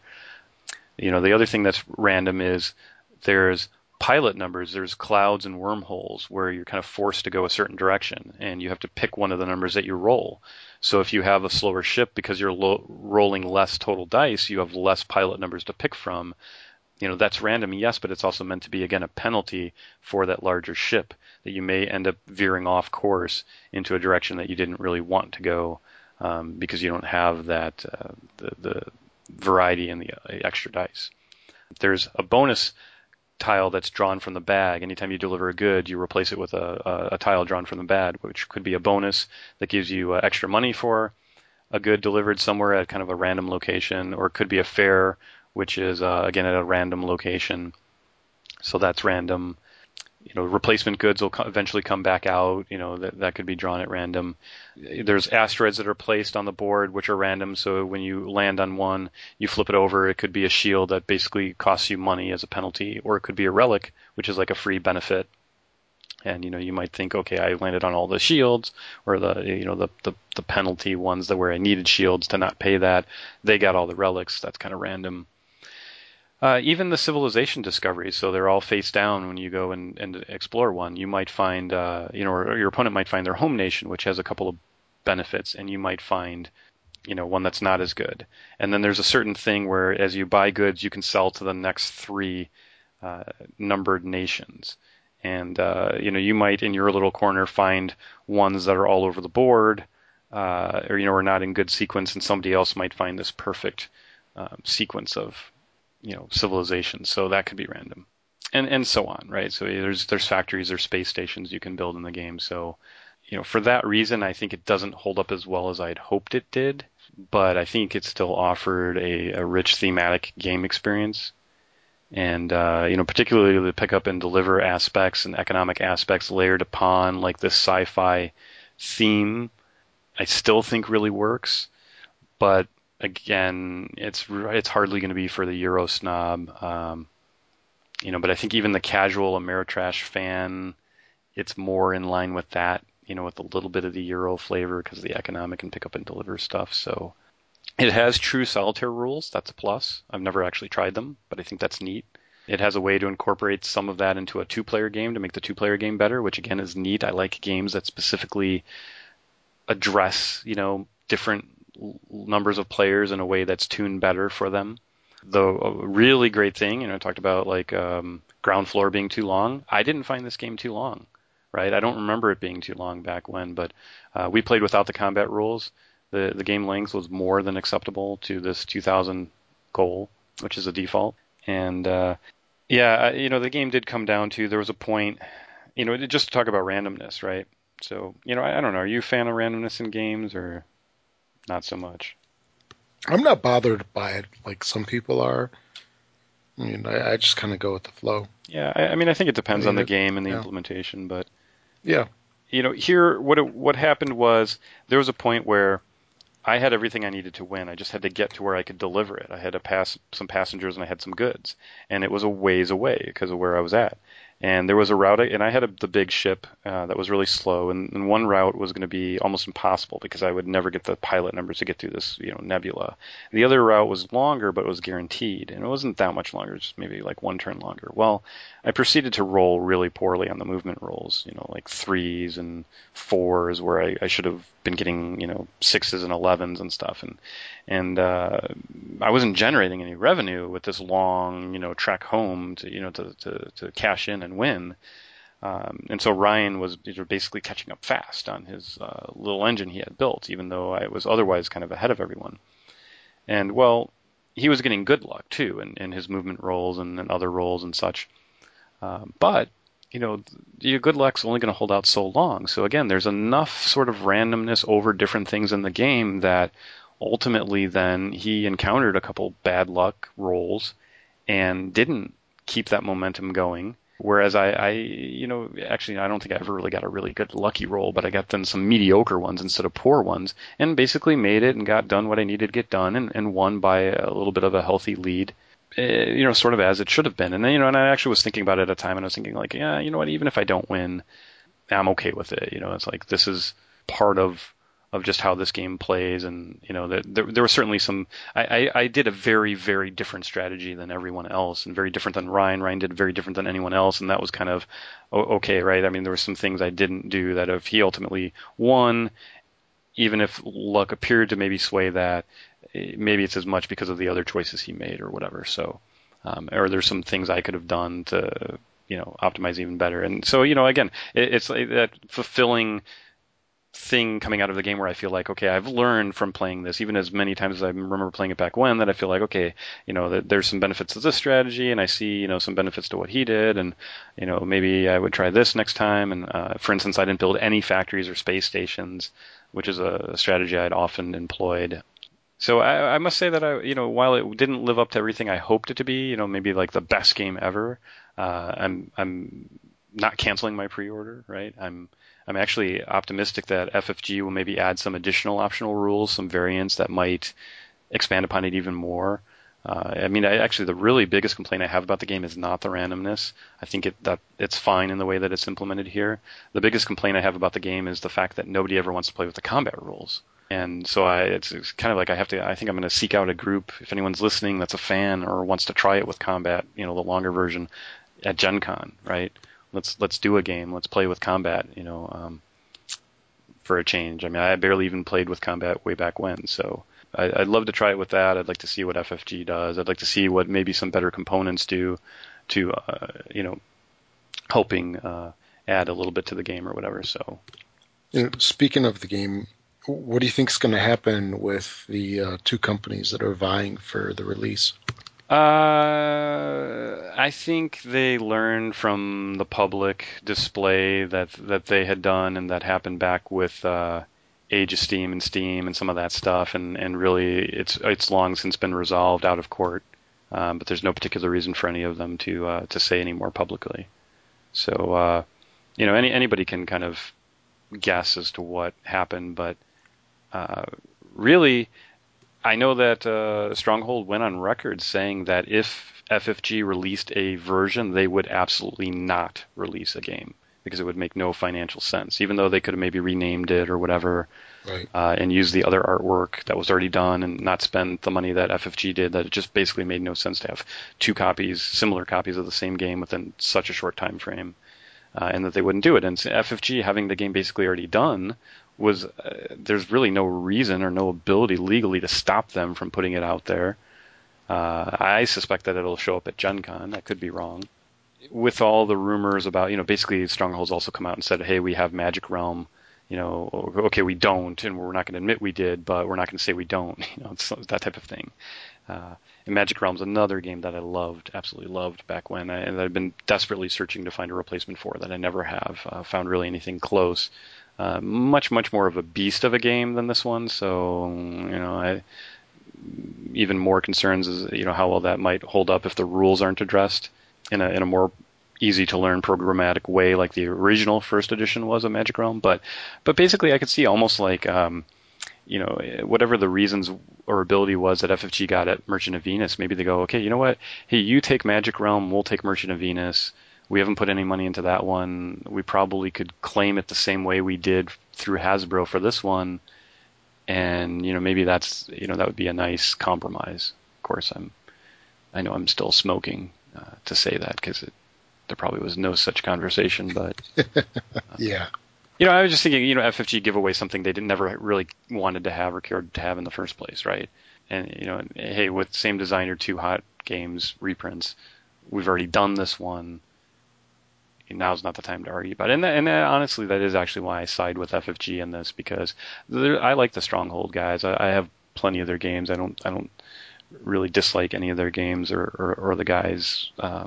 They seem sincere enough, but they just had no stake in the game, right? I mean, the art was going to be this reused art from the print and play.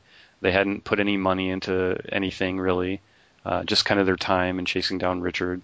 Where FFG had already done molds and artwork and had been working on this for some time with the intent on doing like kind of the surprise announcement of hey, it's only 3 months away now type of thing. Right.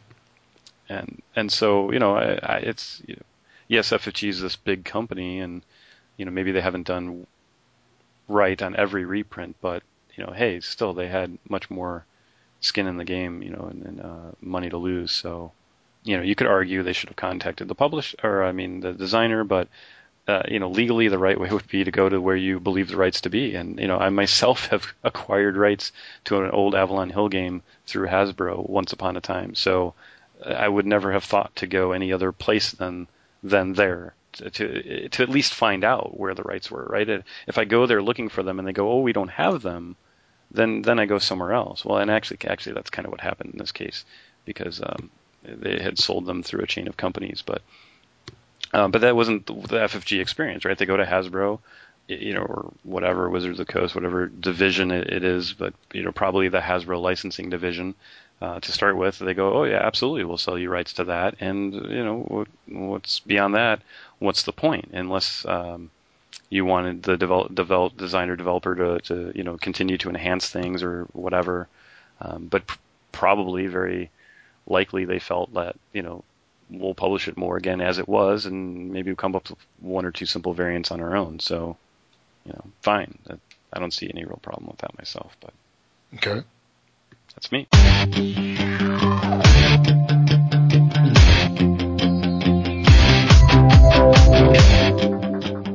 Moving along, played a game called Chronicle. It's a 2009 game by Z-Man Games. It's a trick-taking game. And I would say if you're a fan of trick-taking games, this is a game worth checking out. I'm not a fan of trick-taking games. I don't think I have ever even owned a single one, to be honest. So that tells you just how little a fan I am. But that said, I happen to be generally good at them. And sometimes not the first play, right? Because they can be kind of finicky to pick up strategy-wise. But I will say that, all of that said, this one had some relatively novel twists, which I kind of enjoyed. There's some evil cards that you basically never want, and you can't win if you have them. There's special powers on each card, so I think there was like 10 cards and 3 suites only. And for instance, one of them just ends the round before anyone else left plays, and that kind of changes things up. And then there's wild cards that you can play at any time that have a unique power. Not as many of those, but and then the other thing that's kind of different is there's this goal card. So you for the round you kind of turn one over and it says, what they call allies, the cards that you play in front of you. Okay, maybe you need red this turn, or you need anything but red, right? Or whatever it is, it kind of gives you a goal, something to focus on. It's not completely up to you as maybe the leading player to choose from your hand, right? Okay. But I guess the unfortunate part is, for as much as I really, really liked what was different about the game, and I don't think I can stress that part enough for me, like I really, really did find this to be different for a trick-taking game, it still really felt very random to me. And I didn't see so much how the special powers did much more than add complexity, randomness, and otherwise drag out the length of the game. This was really a long game. I mean, yes, there was new players, but I've never played a trick-taking game where I just felt like it just felt so long. Now, part of that was because you played a 3 fame, and it just happened that all of us had gotten 2. So then the last player got 3, and so there was just a lot of this catching up and stuff. But even that, it was kind of like, well, to have like a 4-way tie. Again, for all that went on and all that happened and stuff, I was like, really, I mean, really, did somebody play that much better that it didn't seem like there was reward. It was more, did you enjoy the time playing, which I did. And as long as that's your point in playing a game like that, then absolutely, it's maybe even an awesome game. I really enjoyed the process of playing it. It's just when we got to the end and kind of looked at why somebody won, again, it was like, well, let's just put it this way. There was a point in the game where this ally card that I had in front of me passed around 5 or 6 times in a single round. I mean, it just right, chaotic all over the place. Okay, I'm stealing that one from you. Oh, no, you're not. I'm taking that one from you. Okay, well, I'm playing this other one, and now I end up, well, I've got a wild card, and now the lowest cards win. And, it just, yeah, how you follow through all of that and take a game like that serious enough that you get to a point where, you feel like you are going to win because you're better than the other player. I don't know. It's not worth it to me, right? I'm not doubting that there isn't a point in a fixed group where you could get to that. You've got the same 6 buddies and you always play this game and you've got 10 games under your belt and, because you card count and you've seen every iteration, maybe there's a little bit more to it, but yeah, it's, what I will say is I think it's a game that's going to be better with less players. I think we played it with a few too many. You're getting less cards that way then, and so then there's a little less control with less players. There's more cards per person. But again, it sounds like I was kind of negative on the game, and that's the I don't care for trick-taking games so much part coming out. I will say, as far as trick-taking games go, again, I probably would stress if you're like a huge fan of trick-taking games, I really think you should check this one out. I mean, I think this is in that category. I said this kind of about Macau, right? I would kind of want it in my collection as a trick-taking fan just because it was different. Not because it's the best trick-taking game, not because it's the best game, not because it's one I'm going to go to or pull out all the time, but it's just got enough of a unique twist to it that, it's interesting as a, the art's also kind of neat. I think it's like done in Japan and such, but yeah, so it's about all I have to say on that. That's Chronicle. Okay.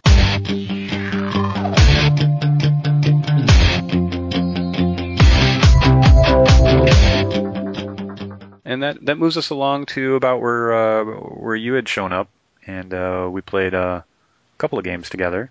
Yes, we did. The first one being Valdora by Michael Stott, or however you say his name. Shocked. Rio Grande Games, 2009. What'd you think of this one, Rob? Your wife played too, right? So yes, she did. Yeah. So what did you think? What did your wife think of that? This was the first time for both of us with this game. And I was really kind of excited to see the whole book mechanism for it because I know Africana's coming out, and I'm pretty excited to check that one out as soon as I get my grubby little hands on it. But I don't know what to think about this game really because it's one of those that I label as those color games. Mm-hmm. Now I'm colorblind, so I do have trouble with certain colors, and I know where we were playing it was really dim lighting. Yes. And even though there was a window, the natural lighting wasn't coming through very well. So I really kind of struggled with it. It's not as bad as some games were. I know we had briefly talked during the game about Quirkle and a couple of other things, but the biggest problem, and that's a little bit of a segue, the biggest problem I have with these color games is I spend so much time concentrating on what colors are what that I really don't concentrate on the game, and sometimes I just don't enjoy it as much, and I make goofy mistakes. Yeah. Do you know what I mean? Yeah. Well, no, because I'm not colorblind. Okay. In general, but you saw me. You saw me in action. I can understand what you're saying. So, this game wasn't as bad as some other games, but it still had a little bit of that kind of elements to it. Now, I think that if the lighting was a lot better in the room, I probably wouldn't have had that issue. And the colors, I really think of there's these little gems that are scattered all across the board. The colors of these gems are fairly noticeable. At least I can tell the difference of them if I really look at them. So I think in the lighting, it would be much better. In better lighting, it would be a much better experience. But overall, the game was interesting. It's something that probably needs a couple plays to really get a firm opinion on it. Yeah. Well, I can say I've played it a couple of times and I have a firm opinion on it. So. Okay.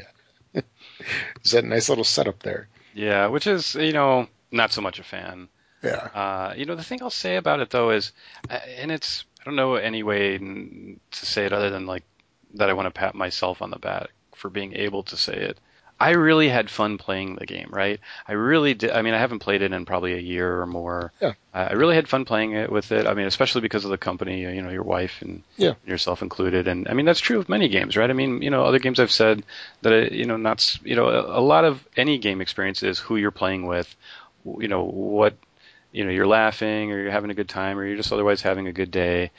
But to be able to separate that from the game and realize, okay, did I really enjoy not just the experience of being there and playing with others and playing the game, but sort of the nuances of the game itself, right? Or as compared to a different game being there in its place, right? If I'm able to kind of separate these things, and I feel like, and I don't know at what point I was able to do that, but I feel like I'm now able to do that with games and separate that out. And so Valdora was a game that every now and again, if I play it, I have fun, I enjoy the experience, but the game itself, there's just nothing in it for me that I think isn't better served by some different game. And the game I'll say, to be fully fair, which I think is a great comparison, is actually the new one by the same designer, I guess I should say, which is Africana.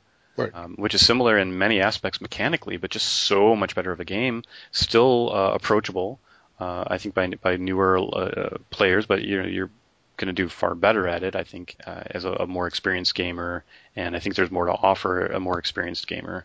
But it has the book mechanics, so that's the thing here. I mean, really, when you look at Valdora, Valdora is a game where you pick up gems off of a road, right? Different locations on a road. You Right. mine for silver. You leaf through books for tools and contracts. Tools is basically the ability to store gems, and contracts are the ability to deliver gems. That's it. I mean, when you need to fulfill a contract, you go to a set place on the board and you kind of rinse and repeat all of that. And so especially if you were to play this like 2 times in a row, I think you would realize how unexciting, uninspired, boring, it really is. Little to no player interaction, a good amount of luck. There's really nothing clever about the game at all. I mean, it's just very, very plain. Yeah, the only real interaction between players is when you go on the same space as them and you give them a coin. Yeah, ooh, wow, that was exciting. Yeah. The book mechanic, it's neat because it's different, but it's kind of stupid as implemented because, and it actually happened in the game. Now I won, so, who am I to complain? Of course. But it still bothers me that I paid for 6 flips and there was nothing that I was looking for. And, then someone else goes and the first 3 things are all 1, 2, 3, the 3 contracts they need. So, I spend 6 and get 0. They spend 3 and get 3, or whatever it is. That's ridiculously kind of random. And, okay, I guess I could take anything. But then I am just following, okay, I got this contract, so I'll go get a blue. Okay, I grabbed a purple contract, so I'll go get a purple, right? Yeah, now the game's playing me, right? So I don't care for that. I don't find the one little clever part in the game good.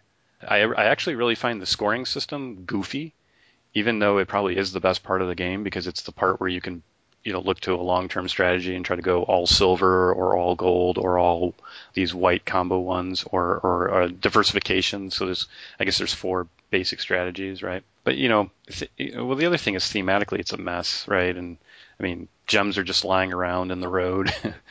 Silver mines are open for anyone to just come in there and mine silver and take it away for free.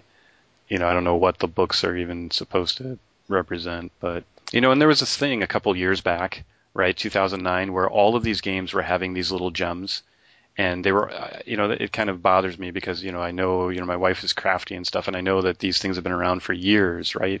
Decade. Fish tank supplies, right? You fill aquariums with these things. You fake plant pot fillers, at the craft store. I mean, they're just cheap things. But yet they were passed off in this era in all these new games as like this high-end board game component. So, oh, look at these gems, and they're really, I cannot stress how absolutely low cost it is to acquire those little gem things. I mean, far cheaper than wood cubes.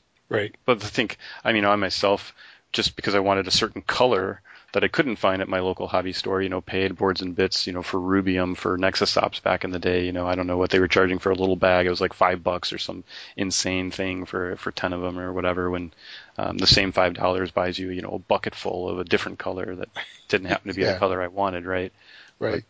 But anyway, I don't really hold that against the game. I was just kind of throwing it out there as like I've heard people say, oh, but it has such a nice, no, there's dozens of games with those little gems, and if you want a good game with those, get Planet Steam. There's a crazy one that's nothing like Valdora, but even that had those little gems. So okay, maybe the components are good, right? The board is okay, the book is neat, but I think it is the kind of game that people maybe love after the first play. It doesn't hold up so well after more. This has kind of always been my opinion of the game, even though I do it, like I said, I don't mind playing it again, but I would say now, especially that I've played Africana, and I don't really want to get into that game so much because I want to play it more before I do, but at least off of initial impressions, so much more that game has to offer.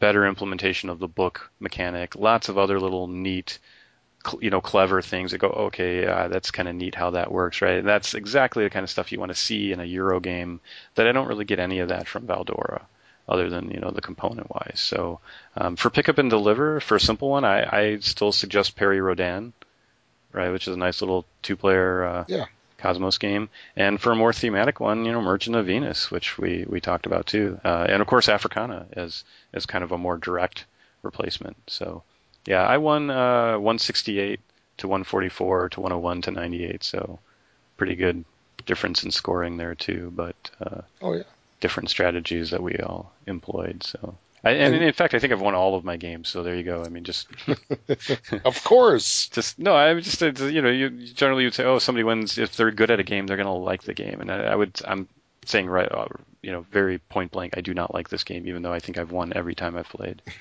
or at least done very very well. Almost won or whatever. Yeah. So. And one thing that was interesting too was that the following day, my wife actually asked me, "Do we have that game with the gems?"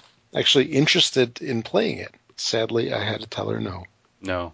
Yeah, and I mean, so, I don't know if you, but beyond the color, you were probably too hung up on the colors to think much about the game, but... yeah, there's very little strategy in it for me, at least that play.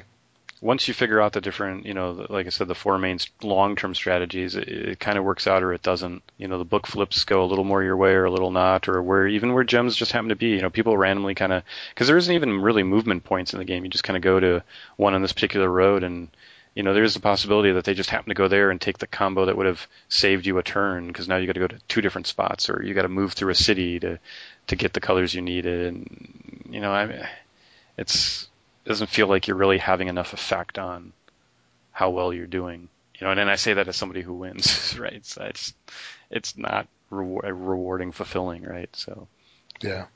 And again, I just think it's replaced by a better game by the same designer, and that's the way I see it. So.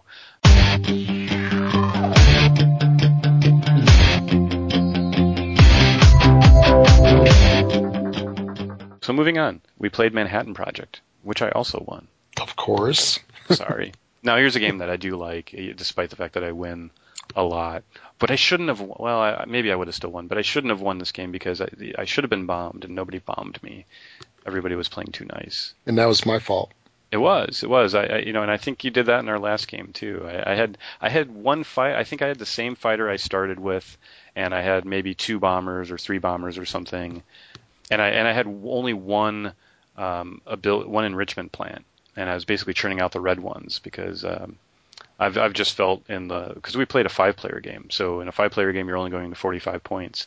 I don't know this to be true. I mean, I played enough. I probably should have figured it out by now, but I've kind of always played for the red, and I just feel like the red is easier in the larger player counts because you don't waste time doing the implosion test, which the blue requires. And I guess that would have proven true if it weren't for the fact that I probably should have been bombed and my limited capacity to actually continue would have been totally diminished. And what I was happy to see is a lot of espionage. So a lot of three first-time players, and there's a good amount of espionage that went on of using other people's buildings, and that does come out more in the higher player counts because people get buildings you want, and so seeing the interactivity there was neat. Seeing other people go and build bombs and get the first choice and stuff besides just myself. And I thought everybody kind of did a really great job as a first play. So I was very happy. So Manhattan Project, I mean, again, my just quick summary on it. There's a full review in a previous episode, so you can look that up, check that out. But basically, just to say that as I continue to play the game, it is not diminished in even the slightest how much I enjoy this game. And I guess I wouldn't say it's increased either, but only because I have a very, very high opinion of the game already. So, maybe I think this could actually turn into to be a perfect 10 for me, like one of my most favorite worker placement games. There's maybe 3 of them that are in contention that I'm kind of trying to decide. I mean, which is the one that's just the best for me. And Manhattan Project is definitely one of those, and the most recent entry by far in terms of just really good thematic, high interaction between players, worker placement game. Very much enjoy it, and some clever new mechanics to it too. So I mean, just hits the mark on all fronts. Happy too that it's by a relatively unknown publisher with not really any other great big hits. So Minion Games, good for them. Absolutely. Certainly going to be paying more attention to their future releases because of this game. So that's Manhattan Project. Okay.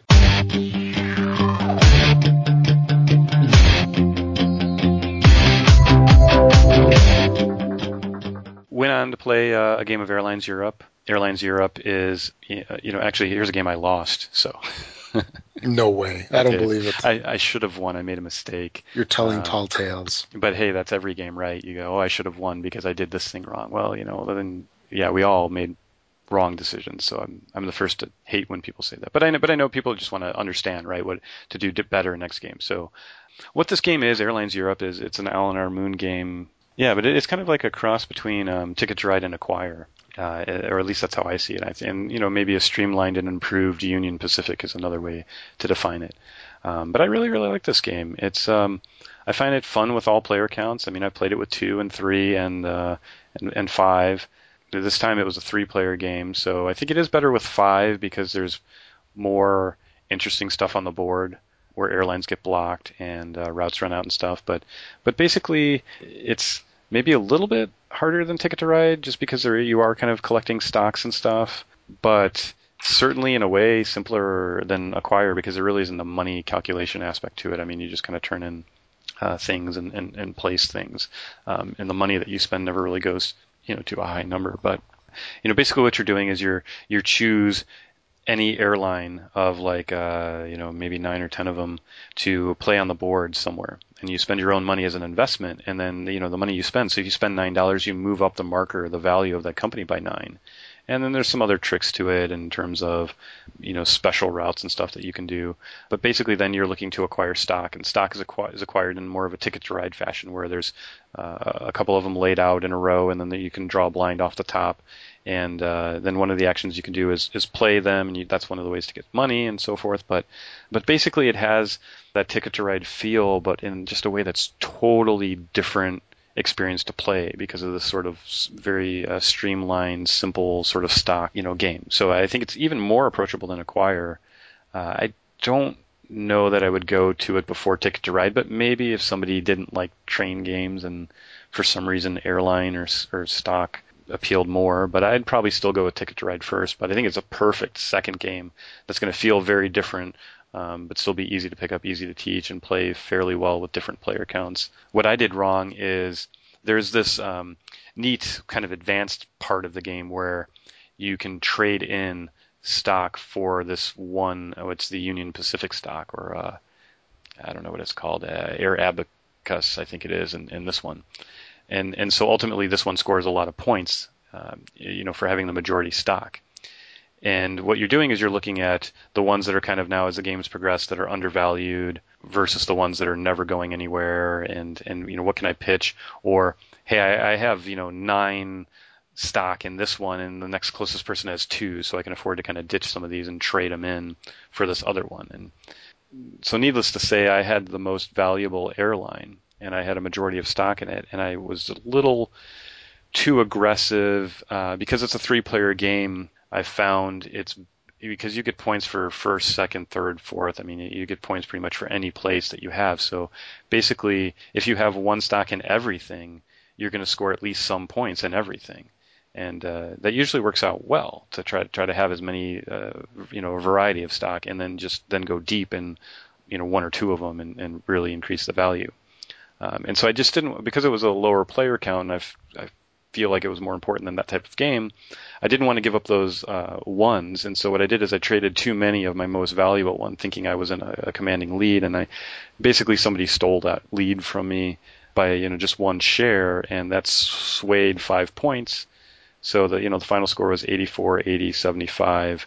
The 5 points is what put them in the lead, and that was my mistake. So I should have absolutely given up one of those ones that only scored me 1 point type of thing. But live and learn, right? It was a satisfying defeat, right? Because okay. That's what you like seeing, that, right? I could put my finger on, okay, that was a bad choice I made, right? I made a risk that I shouldn't have taken, type of thing. So, but even otherwise, okay, there's some randomness coming off the card deck, as in Ticket to Ride and whatnot. But this one, you have some more options in what you do turn to turn, and I really don't find issue with that. It's a fun game. It plays quick, easy to teach. Plays good with a wide range of players. So I very much recommend the game. Really love it as a gateway game in my collection. That's Airline Zero.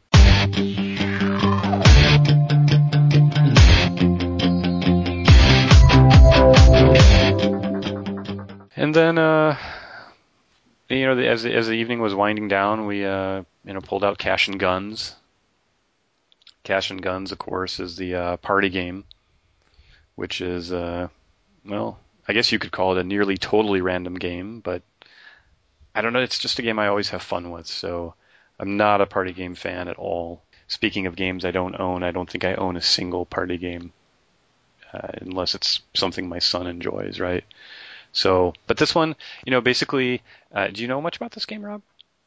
I have never played it. Okay, well, I think everyone who wants to buy a party game should go buy this game, right? So if you are looking to buy a party game, buy this game, because it's really cool in terms of you have these foam orange guns, and really, you kind of count to 3 and you point the gun at somebody else, right? And it's meant to be played in, like 6 players or so. I think that's about how many we played with. And you just kind of pick a person, and that's who you're shooting. Okay, no, let me back up. We're bank robbers, right? We've robbed the bank. It's kind of Reservoir Dogs type of thing, right? Now we've all come back to the hideout or whatever, and we empty the loot bag. And maybe there's not enough loot to split, or hey, if I kill you, there's more money for me, right? And so everybody gets the same hand of cards, and there's 2 bangs, 2 bullets, one bang bang they call it, and then a bunch of clicks. And you decide then, looking at the money and the value of the bills, we don't have the ability to go back to the bank and have them split up the cash, right? And we need smaller bills so we can divvy this up, right? So you divvy it up only based on the number of surviving players for that round. And so there's some choice in it. And you decide, okay, I'm going to point at this person. And, you count to 3 and everybody points. And then based on how many guns are pointed at you, you have the ability to back down or stay in. So, if it's 3 people are pointing at you, you might go, yeah, okay, guys, you do what you got to do. I don't need any part of that, right? And you back down. And you take some negative points for that, actually. But you don't get hurt. If you stay in, then everybody kind of flips over their card, and maybe they shot you, maybe they didn't. Of course, if they shoot you, now you're out and you still don't get any money, and 3 hits and you're dead. You can only take so much damage, right? But if everybody kind of bluffed, right, and they all click, click, click, now you get to get a share of the money because you called their bluff. So whoever's kind of left. The bang bang, by the way, is beats anything else. So you kind of got the fast draw on them or whatever, and it doesn't matter so much what they played now. But that's really it for the basic game anyway. There's all sorts of expansions that add things, but then you divvy up the money, you kind of hide that, and then you go from there. So yeah, I mean it's kind of there's a bluffing thing. There's a little bit of what's he thinking? Is he looking at me? Is he going to point at me? Do I point at him for revenge? Is he going to now? Okay, he's pointing at me. I just shot at him last round. Maybe he's going to use his bang on me because he's mad I pointed at him. So now's a good time to back down. Or you could do a little bit of card counting. No, he shot 2 other people. I don't think there's enough rounds left in the game. He's totally bluffing. I'm staying in. And really at the end you just then tally your money and whoever's got the most money wins, right? I mean, I got the most loot, so that's what Cash and Guns is. So okay. It's like I said, in one way it's the most horribly random game ever, but it's back to it achieves what it claims to do and how it claims to do that, and it's just a fun experience. I mean, I have played this game in public, but I would say it's at the borderline of my comfort level for games I'd play in public. It does look a little strange. Especially if you have the European version, which actually has like black foam guns, so you probably get shot by an off-duty police officer or something. I wouldn't recommend bringing it on the plane the next time you go out of town. Yeah. As the joke goes with the game. So, but otherwise, yeah. I mean, there's a Yakuza expansion where you throw like ninja stars and you've got swords for people next to you. There's a shotgun that you aim between 2, and there's some special abilities. And that's actually one of the reasons the first time I played the game, it was taught to me, and I didn't know, and I hadn't looked into like that there is all this extra stuff. And so judging the game just really based upon the base game, I had a little bit less of an opinion of it. But I mean, I think especially because there can be more to it, but yet the base game is still fun. As party games go, if I were to look to add some of those to my collection, I don't see how I couldn't own this one, right? I mean, it's still not a game I rate all that high. It's not a game I'm say all that thrilled with. But if I needed to add party games to my collection, this is not one I would even hesitate to acquire. So that's Cash and Guns.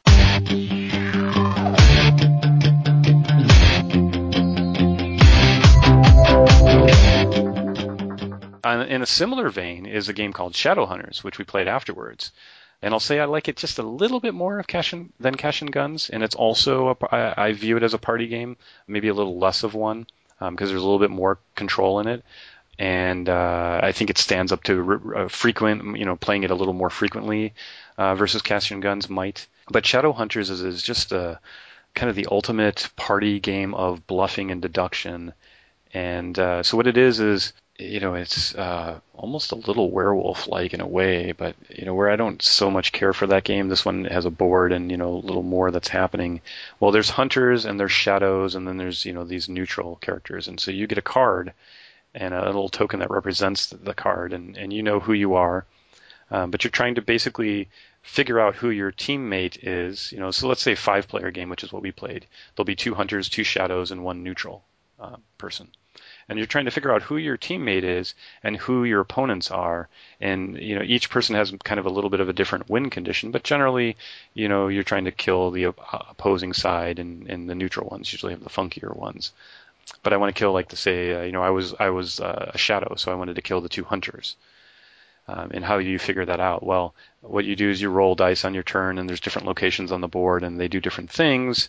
And some give you cards that let you ask a question, and you're trying to deduce from that question or from other things that other people have done who different people are. There's weapons.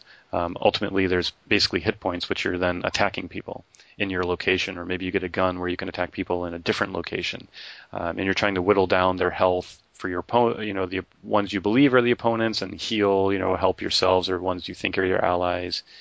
And it just is really interesting kind of group deduction game and or bluffing game. There's a lot of bluffing that kind of goes in the game too, where especially if you've played a bunch before, you could go, all right, I think I know who my okay, so I was Shadow, right? And I think I know who the other Shadow player is, but I'm going to go ahead and attack him.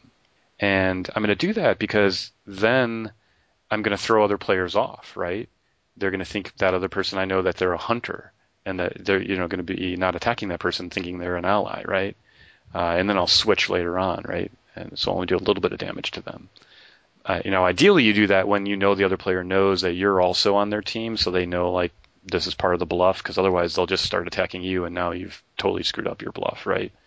But there's that kind of meta thought to the process, right? Of who do I want to attack? What do I want to do? What questions do I want to ask? There's also a point where you can reveal yourself and you get a special power. So, do I think everybody knows who I am anyway? So what's the point in keeping secret, right? I'll just, throw off the mask and here's who I am, and bam, I've got the special power, which I can now use.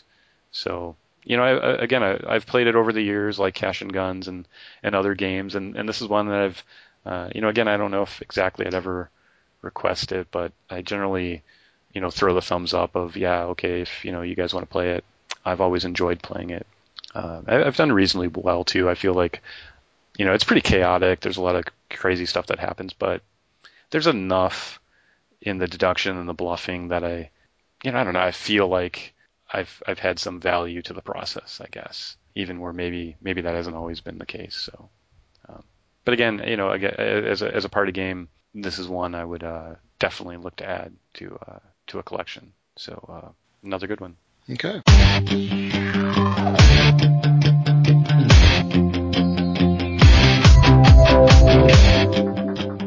And then I just one last little game that we played just at the tail end when I'm, you're always like, I really should go, and it's like, no, let's stay around for another quick game, and that was Tsuro. I don't even know how to say this one again. Tsuro, there you go. So the game was Tsuro, of recent fame on tabletop, right? And oh yeah, that's right. Yeah, they did it on a couple episodes back. And again, I guess for the occasional play, it's fun, it's quick, it's stupid, but I should actually rate the game even lower than I am, because it's really, you have no control.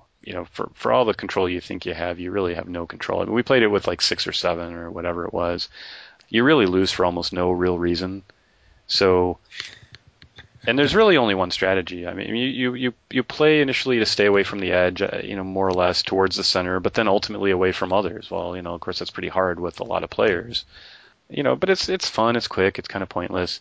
The thing about it though is it's similar enough to like Metro and Cable Car that, especially in the case of Cable Car, which is a Queen game that I still own, I would absolutely suggest that, right? And that's with a lot of these games. If you've not played a lot of games, you'd play this game and go, oh, this is great, this is wonderful, or Valdora even, right? But that's kind of where I hope I provide a little bit of value there in terms of not just sharing my personal opinions, but guiding towards, hey, look, there's a better version of some of the same mechanics in Valdora by the same designer, which is Africana. Okay, with Tsuro, there's a better version, similar enough anyway, that gives you some of the same features in this game, the same decision making, but is a better game, and I think that's Cable Car, right? So you're rotating tiles in Cable Car the same as here, but you're just a lot more in control of what's going on.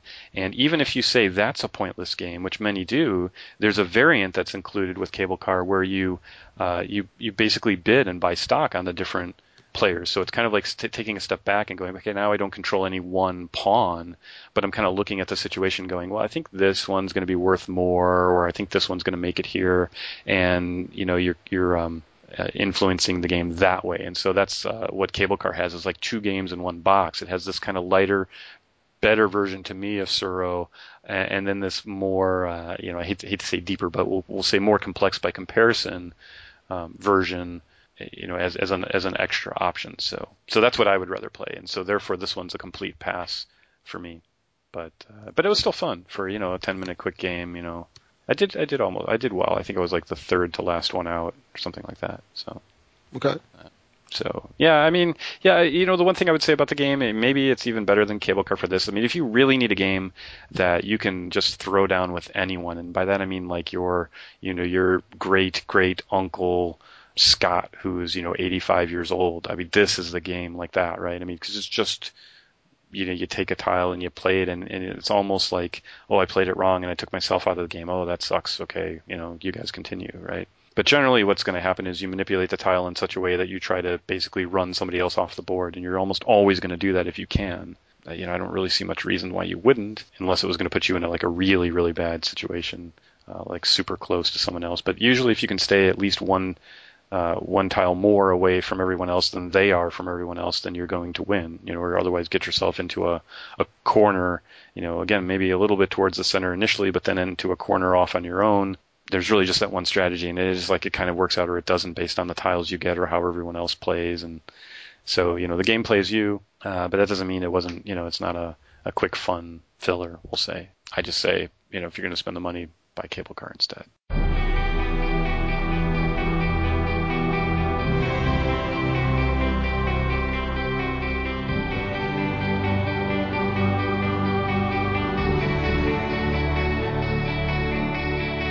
Okay, so I've talked about another 13 games. That's what we like to call the Board Gamers Dozen. And one of the things I like to do is take all 13 of those games and compare them against each other, as I've done throughout the episode, in a more numerical fashion, so that I assign a rating between 1 and 10. To give you a idea, though, of how games rate, I do use the full set of 1 through 10, unlike, I think, a lot of people, especially with the BGG scale, where everything seems to rate closer to the range of like 6 through 8, with the occasional exception. So I guess with that in mind, add 2 for anything under 5 and subtract 1 for anything over 8 to sort of convert to the typical score. But as you'll see, especially over time as I add more, because I've only been doing this now as I relook at all the games for the podcast episodes, hopefully you'll see a lot better correlation between the way I've rated games and talked about them and the way I've rated and talked about other games, so you can get a good feel for what it is I like, the type of games that I like, and so forth. So here we go. So beginning with a 2 for the pre-release version of Gunship First Strike 2012 Escape Pod Games. So a game that failed for me completely on the very items that attracted me so much to it in the first place. A 2.5 for Tsuro, 2004, a variety of publishers in fact. A game I find too much a subset of better games such as Queen's Cable Car. A 3 for Mob Ties, 2011 Hostage Entertainment. I actually had fun with this one, though I was pretty well left out of it. Another game that probably takes itself too seriously for the party game I found it to be. A 3.25 for Valdora, 2009 Rio Grande Games. Completely forgettable to me if it weren't for the book mechanic, which just so happens to be in a much better game by the same designer called Africana. I recommend that instead. A 4 for Empires of the Void, 2012 Red Raven Games. Not without flaws to me, and simply not good enough compared to what seems like a nearly endless supply of sci-fi and 4X titles these days, and even more on the horizon now. A 4.75 for Ground Floor, 2012 Tasty Minstrel Games. A game that very much deserves its Kickstarter success, if only because anyone backing it could have played it first had they gone to the trouble. For me personally, though, the game length, unsatisfying scoring system, and all-out broken two-player game left me with a much more neutral view. A 6 for Chronicle, 2009 Z-Man Games. Trick-taking with a twist.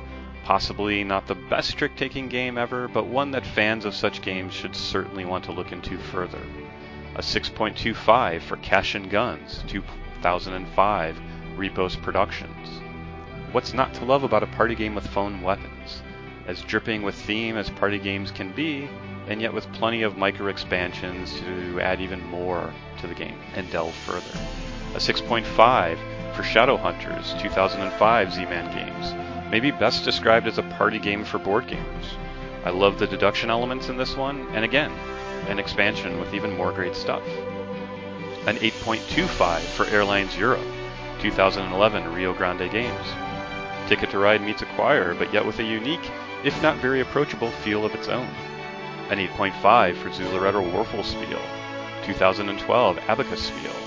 Not just another Zooloretto game, perhaps the most I've ever like a card or dice so-called ripoff of an original game.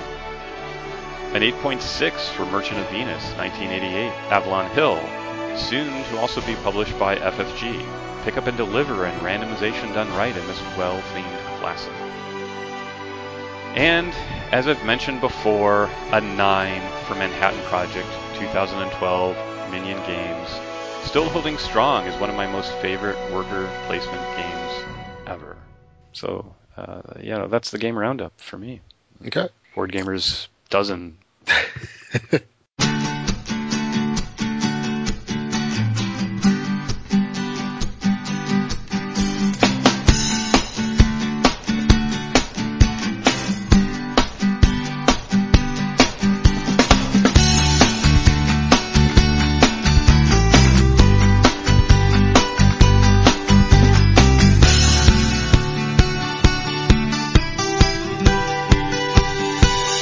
Now we got the Board Gamers half dozen-ish. Yeah.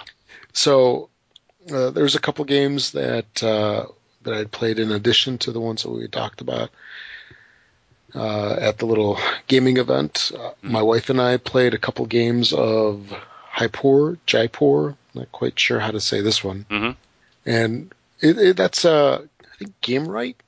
Yeah, I think GameRight makes it. Yeah, GameWorks. Or GameWorks. Yes, GameWorks. GameWorks makes it. It's a fun little card game that also includes some little cardboard chit tokens, whatever you want to call them. It's actually a lot of fun. It's a quick game, and there's an interesting effect to it where, as much as I like this game, I can't say it's my favorite game, but although we did like recommend it to a call-in we did listener. I found myself going through a interesting little experience where the game is played in 3 rounds, or whatnot. And whenever we would get to the end of a round, it would be like, oh, we got to play again. That was kind of interesting where, I really like the game, but I don't know, maybe I just wasn't in the mood for it. But the game's a lot of fun. It's a great 2-player game. I highly recommend it. And the fact that it's card games and you get that little mechanic of dealing with the little cardboard chits, and I think that's fun. My summary last time we talked about the game was more like, this is one that every time I'm looking at my game shelf and going through a culling, this is like one of the first games I grab and go, oh yeah, this one's not going to make it. But I never cull games. Generally, don't cull games unless I play them again to make sure. And so then I play this one, and my wife kind of hates that part because she's usually the guinea pig for it, right? I usually use the 2 players for I'm pretty sure. But of course, since this is actually a 2-player game, I'm not hurting myself there. So we end up playing it, and I go, oh wow, yeah, this is just actually pretty good again. I kind of like forget each time like how interesting some of the mechanics in the game are. So it keeps surviving to where, I think the next time I go through a culling, I'm just going to leave it on the shelf and stop gunning for it. I don't know why I keep feeling like I need to. Yeah, don't mess with Jaipur. Yeah, exactly. So I don't know. Maybe because I have heard there are some others that have said they didn't care for it so much, but I don't know. It just works. It's kind of different than other things I have, and again, it's 2-player only, and it's a lot of times games made for 2 players play very well for 2 players. So it's always nice to have a couple of fillers meant for 2 players around. Oh, yeah. So yeah, good game. And it's got a very cool insert. Yep. So like their other games as well.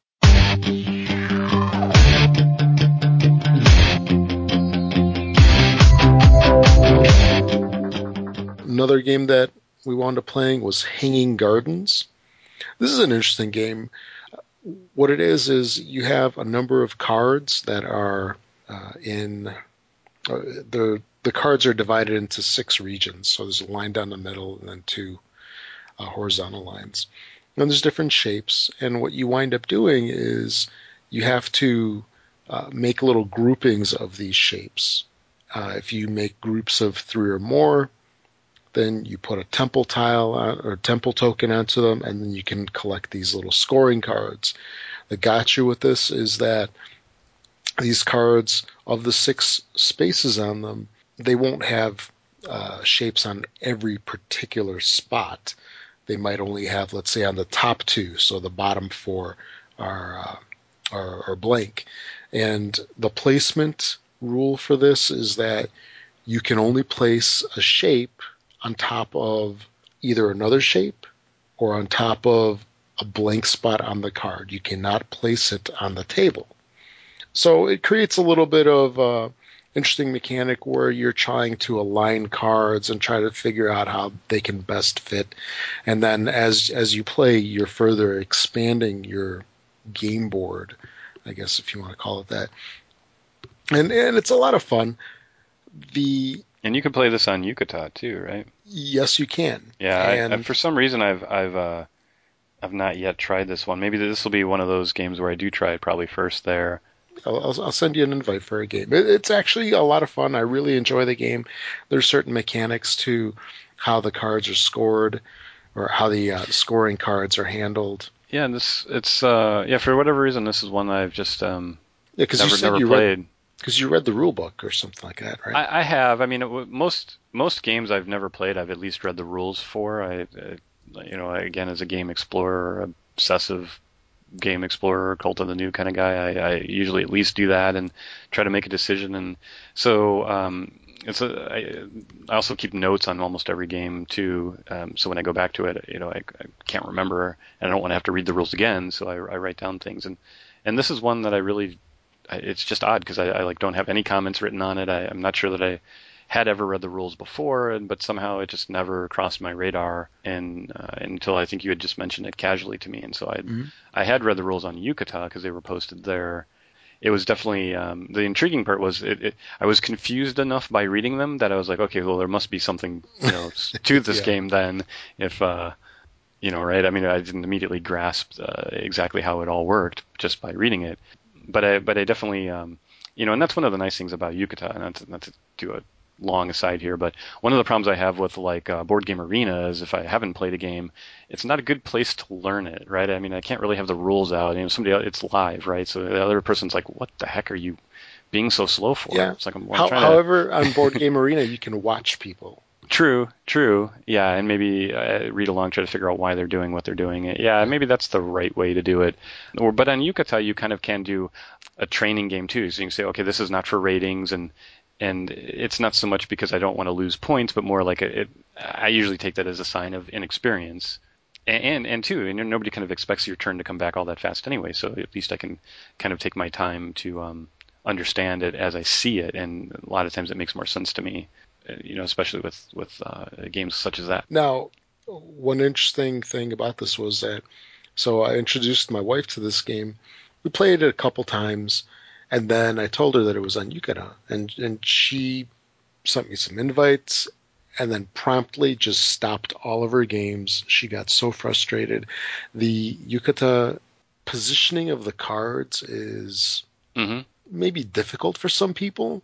With this game in particular, or you mean? Yeah, because of how you have to position the cards, because you get the card, and then you get buttons to rotate either left or right. So maybe not the best implementation. Well, I don't see how they could do it any differently without going to Java or something, because then you have to place it on top of your card somewhere, and how they delineate that is you get these little markers which are the top left corner of the card.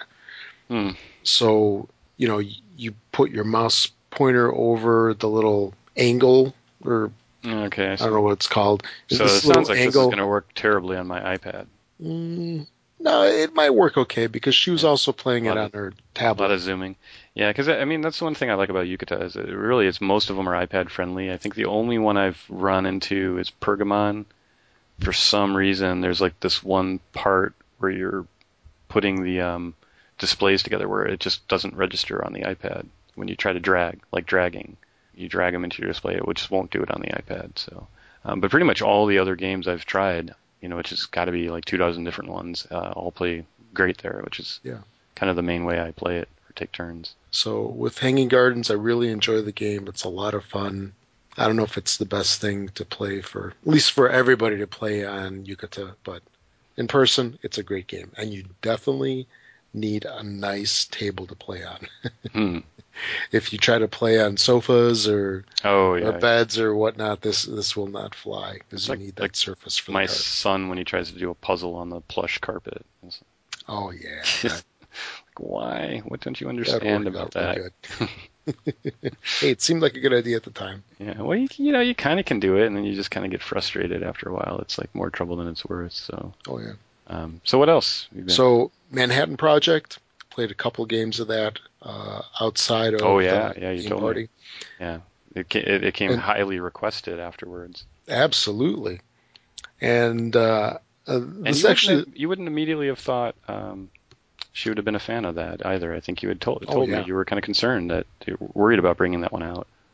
yeah, and we were kind of joking around where I was saying that it's kind of similar to Stone Age. Yeah, which she hated it. I knew See, you that would was you had that was told me another that. that was another game that she likes to play and Yukata ruined. Oh, So Yukata is like there's good and there bad. is one game. I shouldn't say this because now someday I'll review this game negatively. The only game that I think that was true for me of is Roll Through the Ages, because there's this one strategy, and I forget now what it is because it's been a year plus since I played online. But like in chess, where there's that four uh, move, that four. You can start a game of chess and you can move 4 times and you can beat anyone if they don't Yeah, know it. right. The queens. I used to play chess all the time and know all these things. That's how old I am Gambit. that I forget. It might be, but that sounds maybe right. But you win in 4 moves, and always against inexperienced players. Well, there's something very similar in Roll Through the Ages where you can basically just churn out wins. I mean, essentially, it's probably predominantly against new and unexperienced players, but there's people with 982 wins to 2 losses, right? Because they only accept games with new play. And it was one of the few games I just got so offended by the number of people that were playing that way and winning that way and always played that one strategy to where I really just felt the game was broken or the experience of playing it online was broken. So It's funny that you mentioned that because I had a game earlier today that if I was to use one word to describe it, it would be unfair.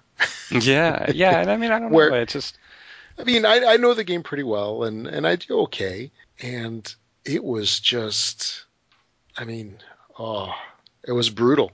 It yeah. was brutal. I had a good amount of workers that I was placing. I was scoring pretty good, and every turn I would get -3 points, which means that the other person got 3 skulls, which is odd. I mean, Yeah, how do and you do that every turn? that's the problem with some of those online services, they really need to do a better job of matching players.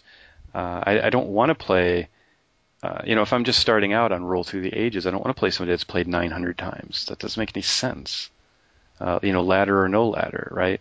That's why I always suggest buying the physical copy, right? But, like play the game one time, maybe twice, just to see if mechanically it looks interesting.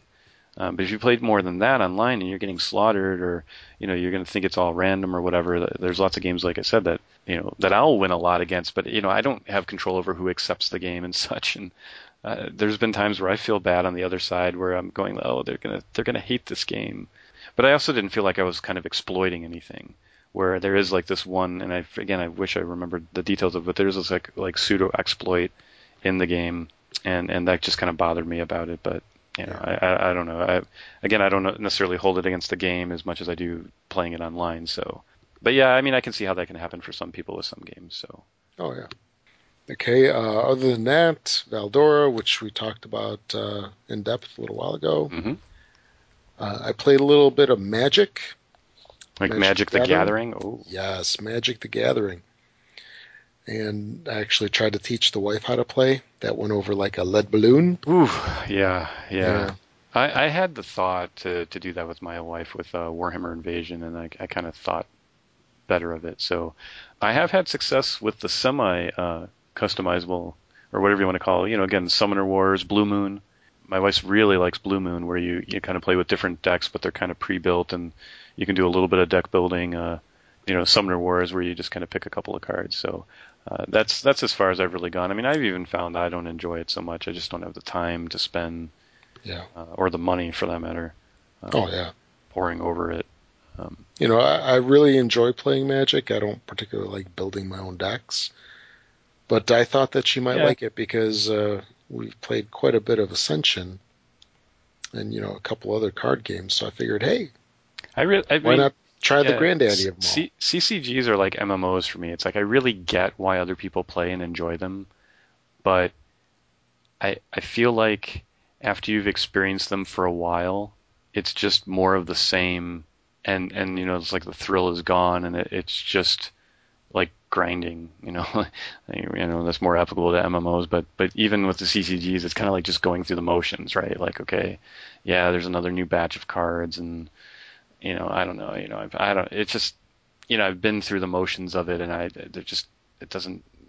there's nothing new in that experience for me anymore. Yeah. So that's why I like it again. I respect what other people love about them, but I think as I mentioned, I think in the last episode, I've really just moved on from not just CCGs, but even LCGs. And other than the Blue Moon Summoner Wars kind of scenario, I think I'm kind of just done with those other types of card games.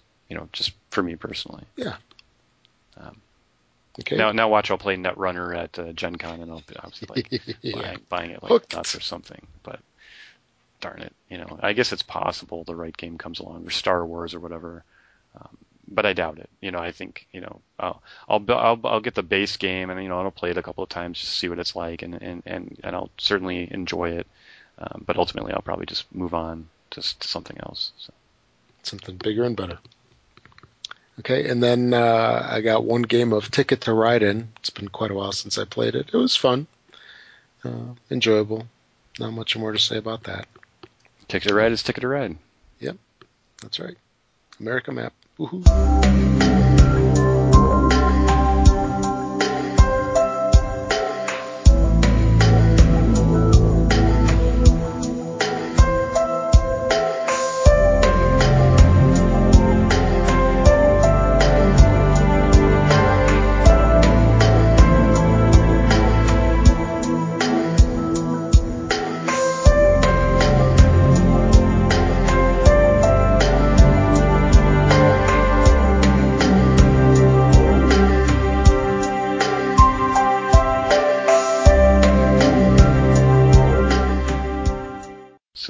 Do a quick game list? Oh, yeah.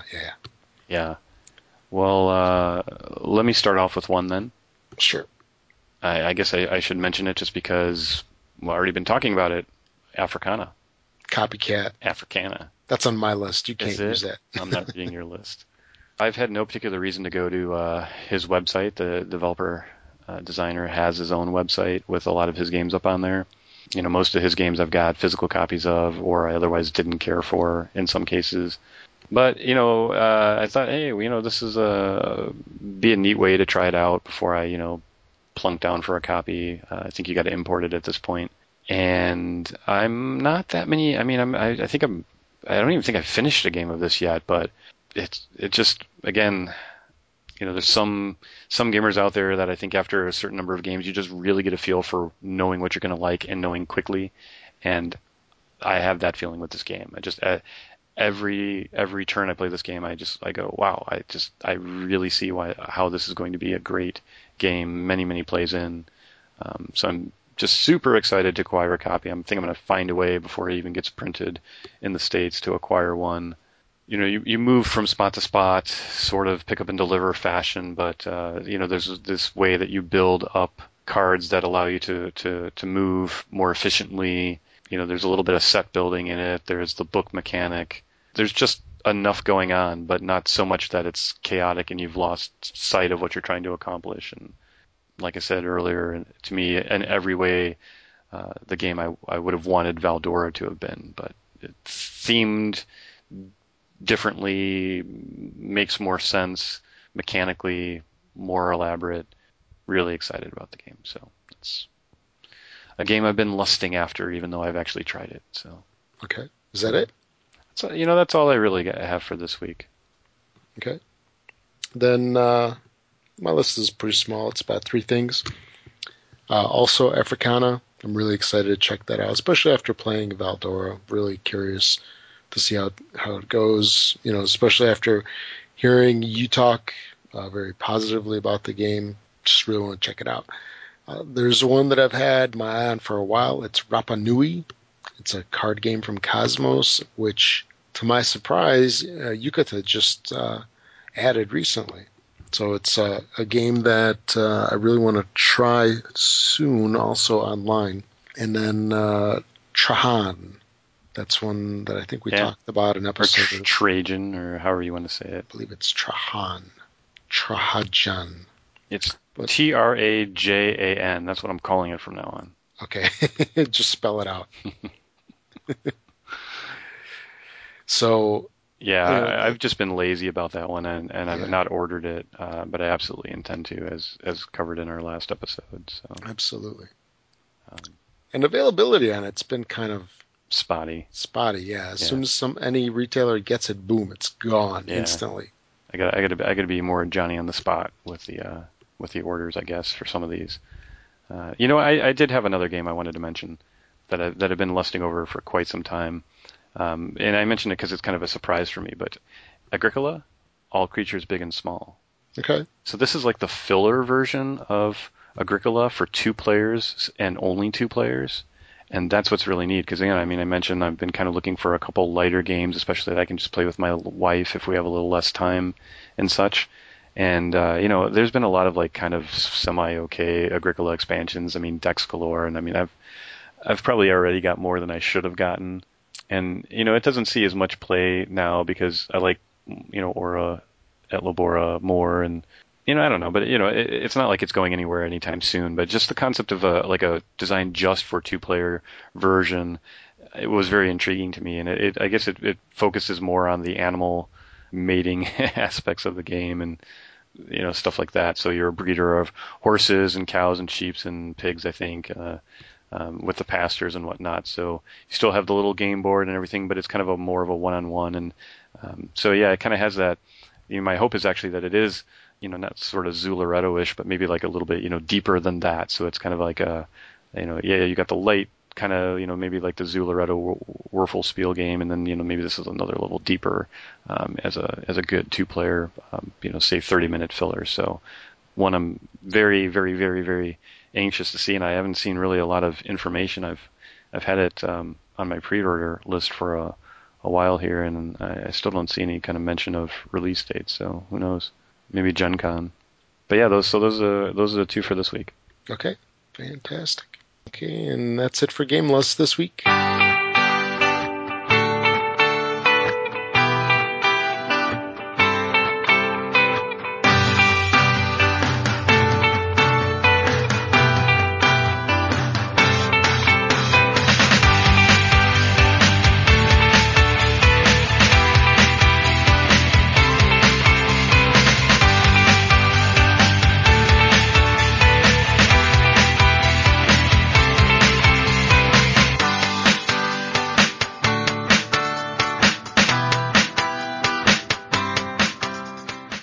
Now on to listener comments. Yeah, listener feedback. Yeah, so we did get a really lengthy, this one didn't come through email, but it actually came as a comment to our website. And so the first thing I wanted to mention was just a note to anybody who does comment on the website, because we have had some trouble with spammer, as most sites do. The first comment that you make has to be approved. Now, we don't care what it is, and we'll approve anything, right, positive or negative. And the website actually will indicate that and tell you and then kind of notify you and such. But just to let you know, if you do make a lengthy post or whatever and you're kind of worried that you lost it, it's there, and we'll approve it, and then you'll see it. But more importantly, just to note that once you do that even once, then future ones where you put in the same email address, right, which isn't even visible to us, then they're automatically approved, right? Because just that way we just know, the system knows you're not a spammer. So we're not trying to silence any kind of comments or whatever that might be slightly critical. So, say what you will, but just understand how that system works. But in any case, we got a really long comment, so long that I don't think I have the 30 minutes to read it. I'm only slightly exaggerating, but I really appreciate such thoughtful, lengthy commentary, and I've actually read it several times. This is from a listener, Carl G. And so really what I direct everybody to read it for themselves, since it was posted publicly. Just go to our website in the podcast section, click on episode 11, All Things Feld. There'll be a little comments link, and you can see Carl's thoughts on the show, and you can leave your own opinions or notes if you'd like to there. So I'll just read a couple excerpts from this then. If you want to hear more of his comments, then go to the website.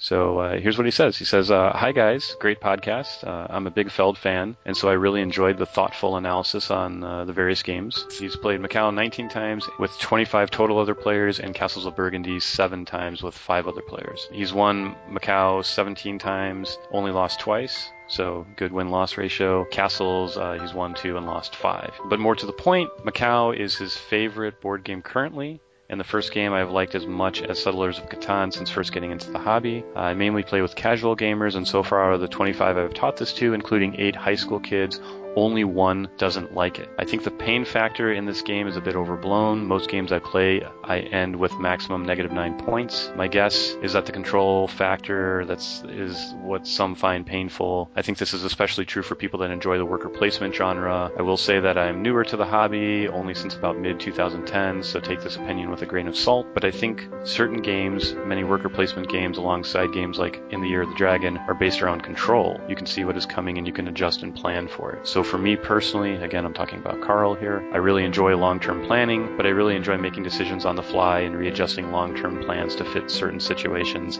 I love contingency plans and making lemonade out of lemons. Castles of Burgundy, some excerpts there. Initially, I was let down by this as the game was compared to Macau, and I loved that game. Like Jeff says in his podcast, Castles is nothing at all like Macau. I still can't see why people are seeing any similarities. Unlike Macau, where you can just read the 6 cards as they come up each round, the sheer amount of information that you have to take in for all the various tiles is what is overwhelming about Castles of Burgundy. For me also, Castles was harder to get my head around for some reason.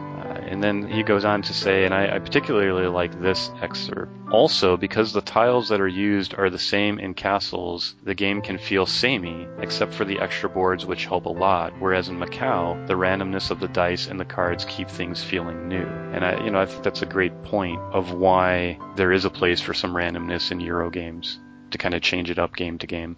And it is a valid criticism maybe of Castles that there isn't as much, maybe the location of the tiles, but if you're not playing with different player boards, it maybe feels more samey than Macau could. So comparisons between the two, he goes into some depth then as to how he sees the differences. And then he just lastly says, I want to say that I totally agree on the similarities between Macau and Trajan. over Macau and Castles. So he agreed with me there. Lastly, he kind of summarizes with his personal ranking of Feld games that he's played. And so he ranks Macau the highest with a 10, Strasbourg with a 9, Castles with an 8, and Speicherstadt with a 7, although he has only played that one online. So thanks us for the great podcast. So thank you for the comments, the lengthy ones. Absolutely. Thanks, Carl. And all the depth. And of course, as I said in the previous show, even the Feld games that I didn't care for as much, I greatly respect. I understand why, and in fact, he does a perfect job of explaining why he likes the game and why others might like the game. So it's a nice alternative view, to some of the things I had said about that game. So very interesting read. Check it out. Thanks for the feedback, and certainly if anyone else had any thoughts on those comments or any other comments, the website is another way to comment. We hadn't really mentioned that before, but besides emailing us and the voicemail and such, you can comment directly on the website in the podcast post. So. I think that about wraps up this show. Yeah, that wraps up episode number 12. So be sure to check out our website, www.thisboardgamelife.com.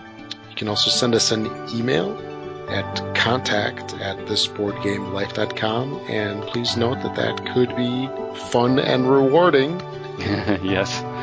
If you send us an MP3 and or an email. Right. Also call our voicemail as an option, 754-444-TBGL, which is 754-444-8245. And don't forget to join our BGG Guild. There's a link up at our website, or it's otherwise just under This Board Game Life in the BGG Guild section. As we noted earlier in the show, that will be a requirement for entering our contests.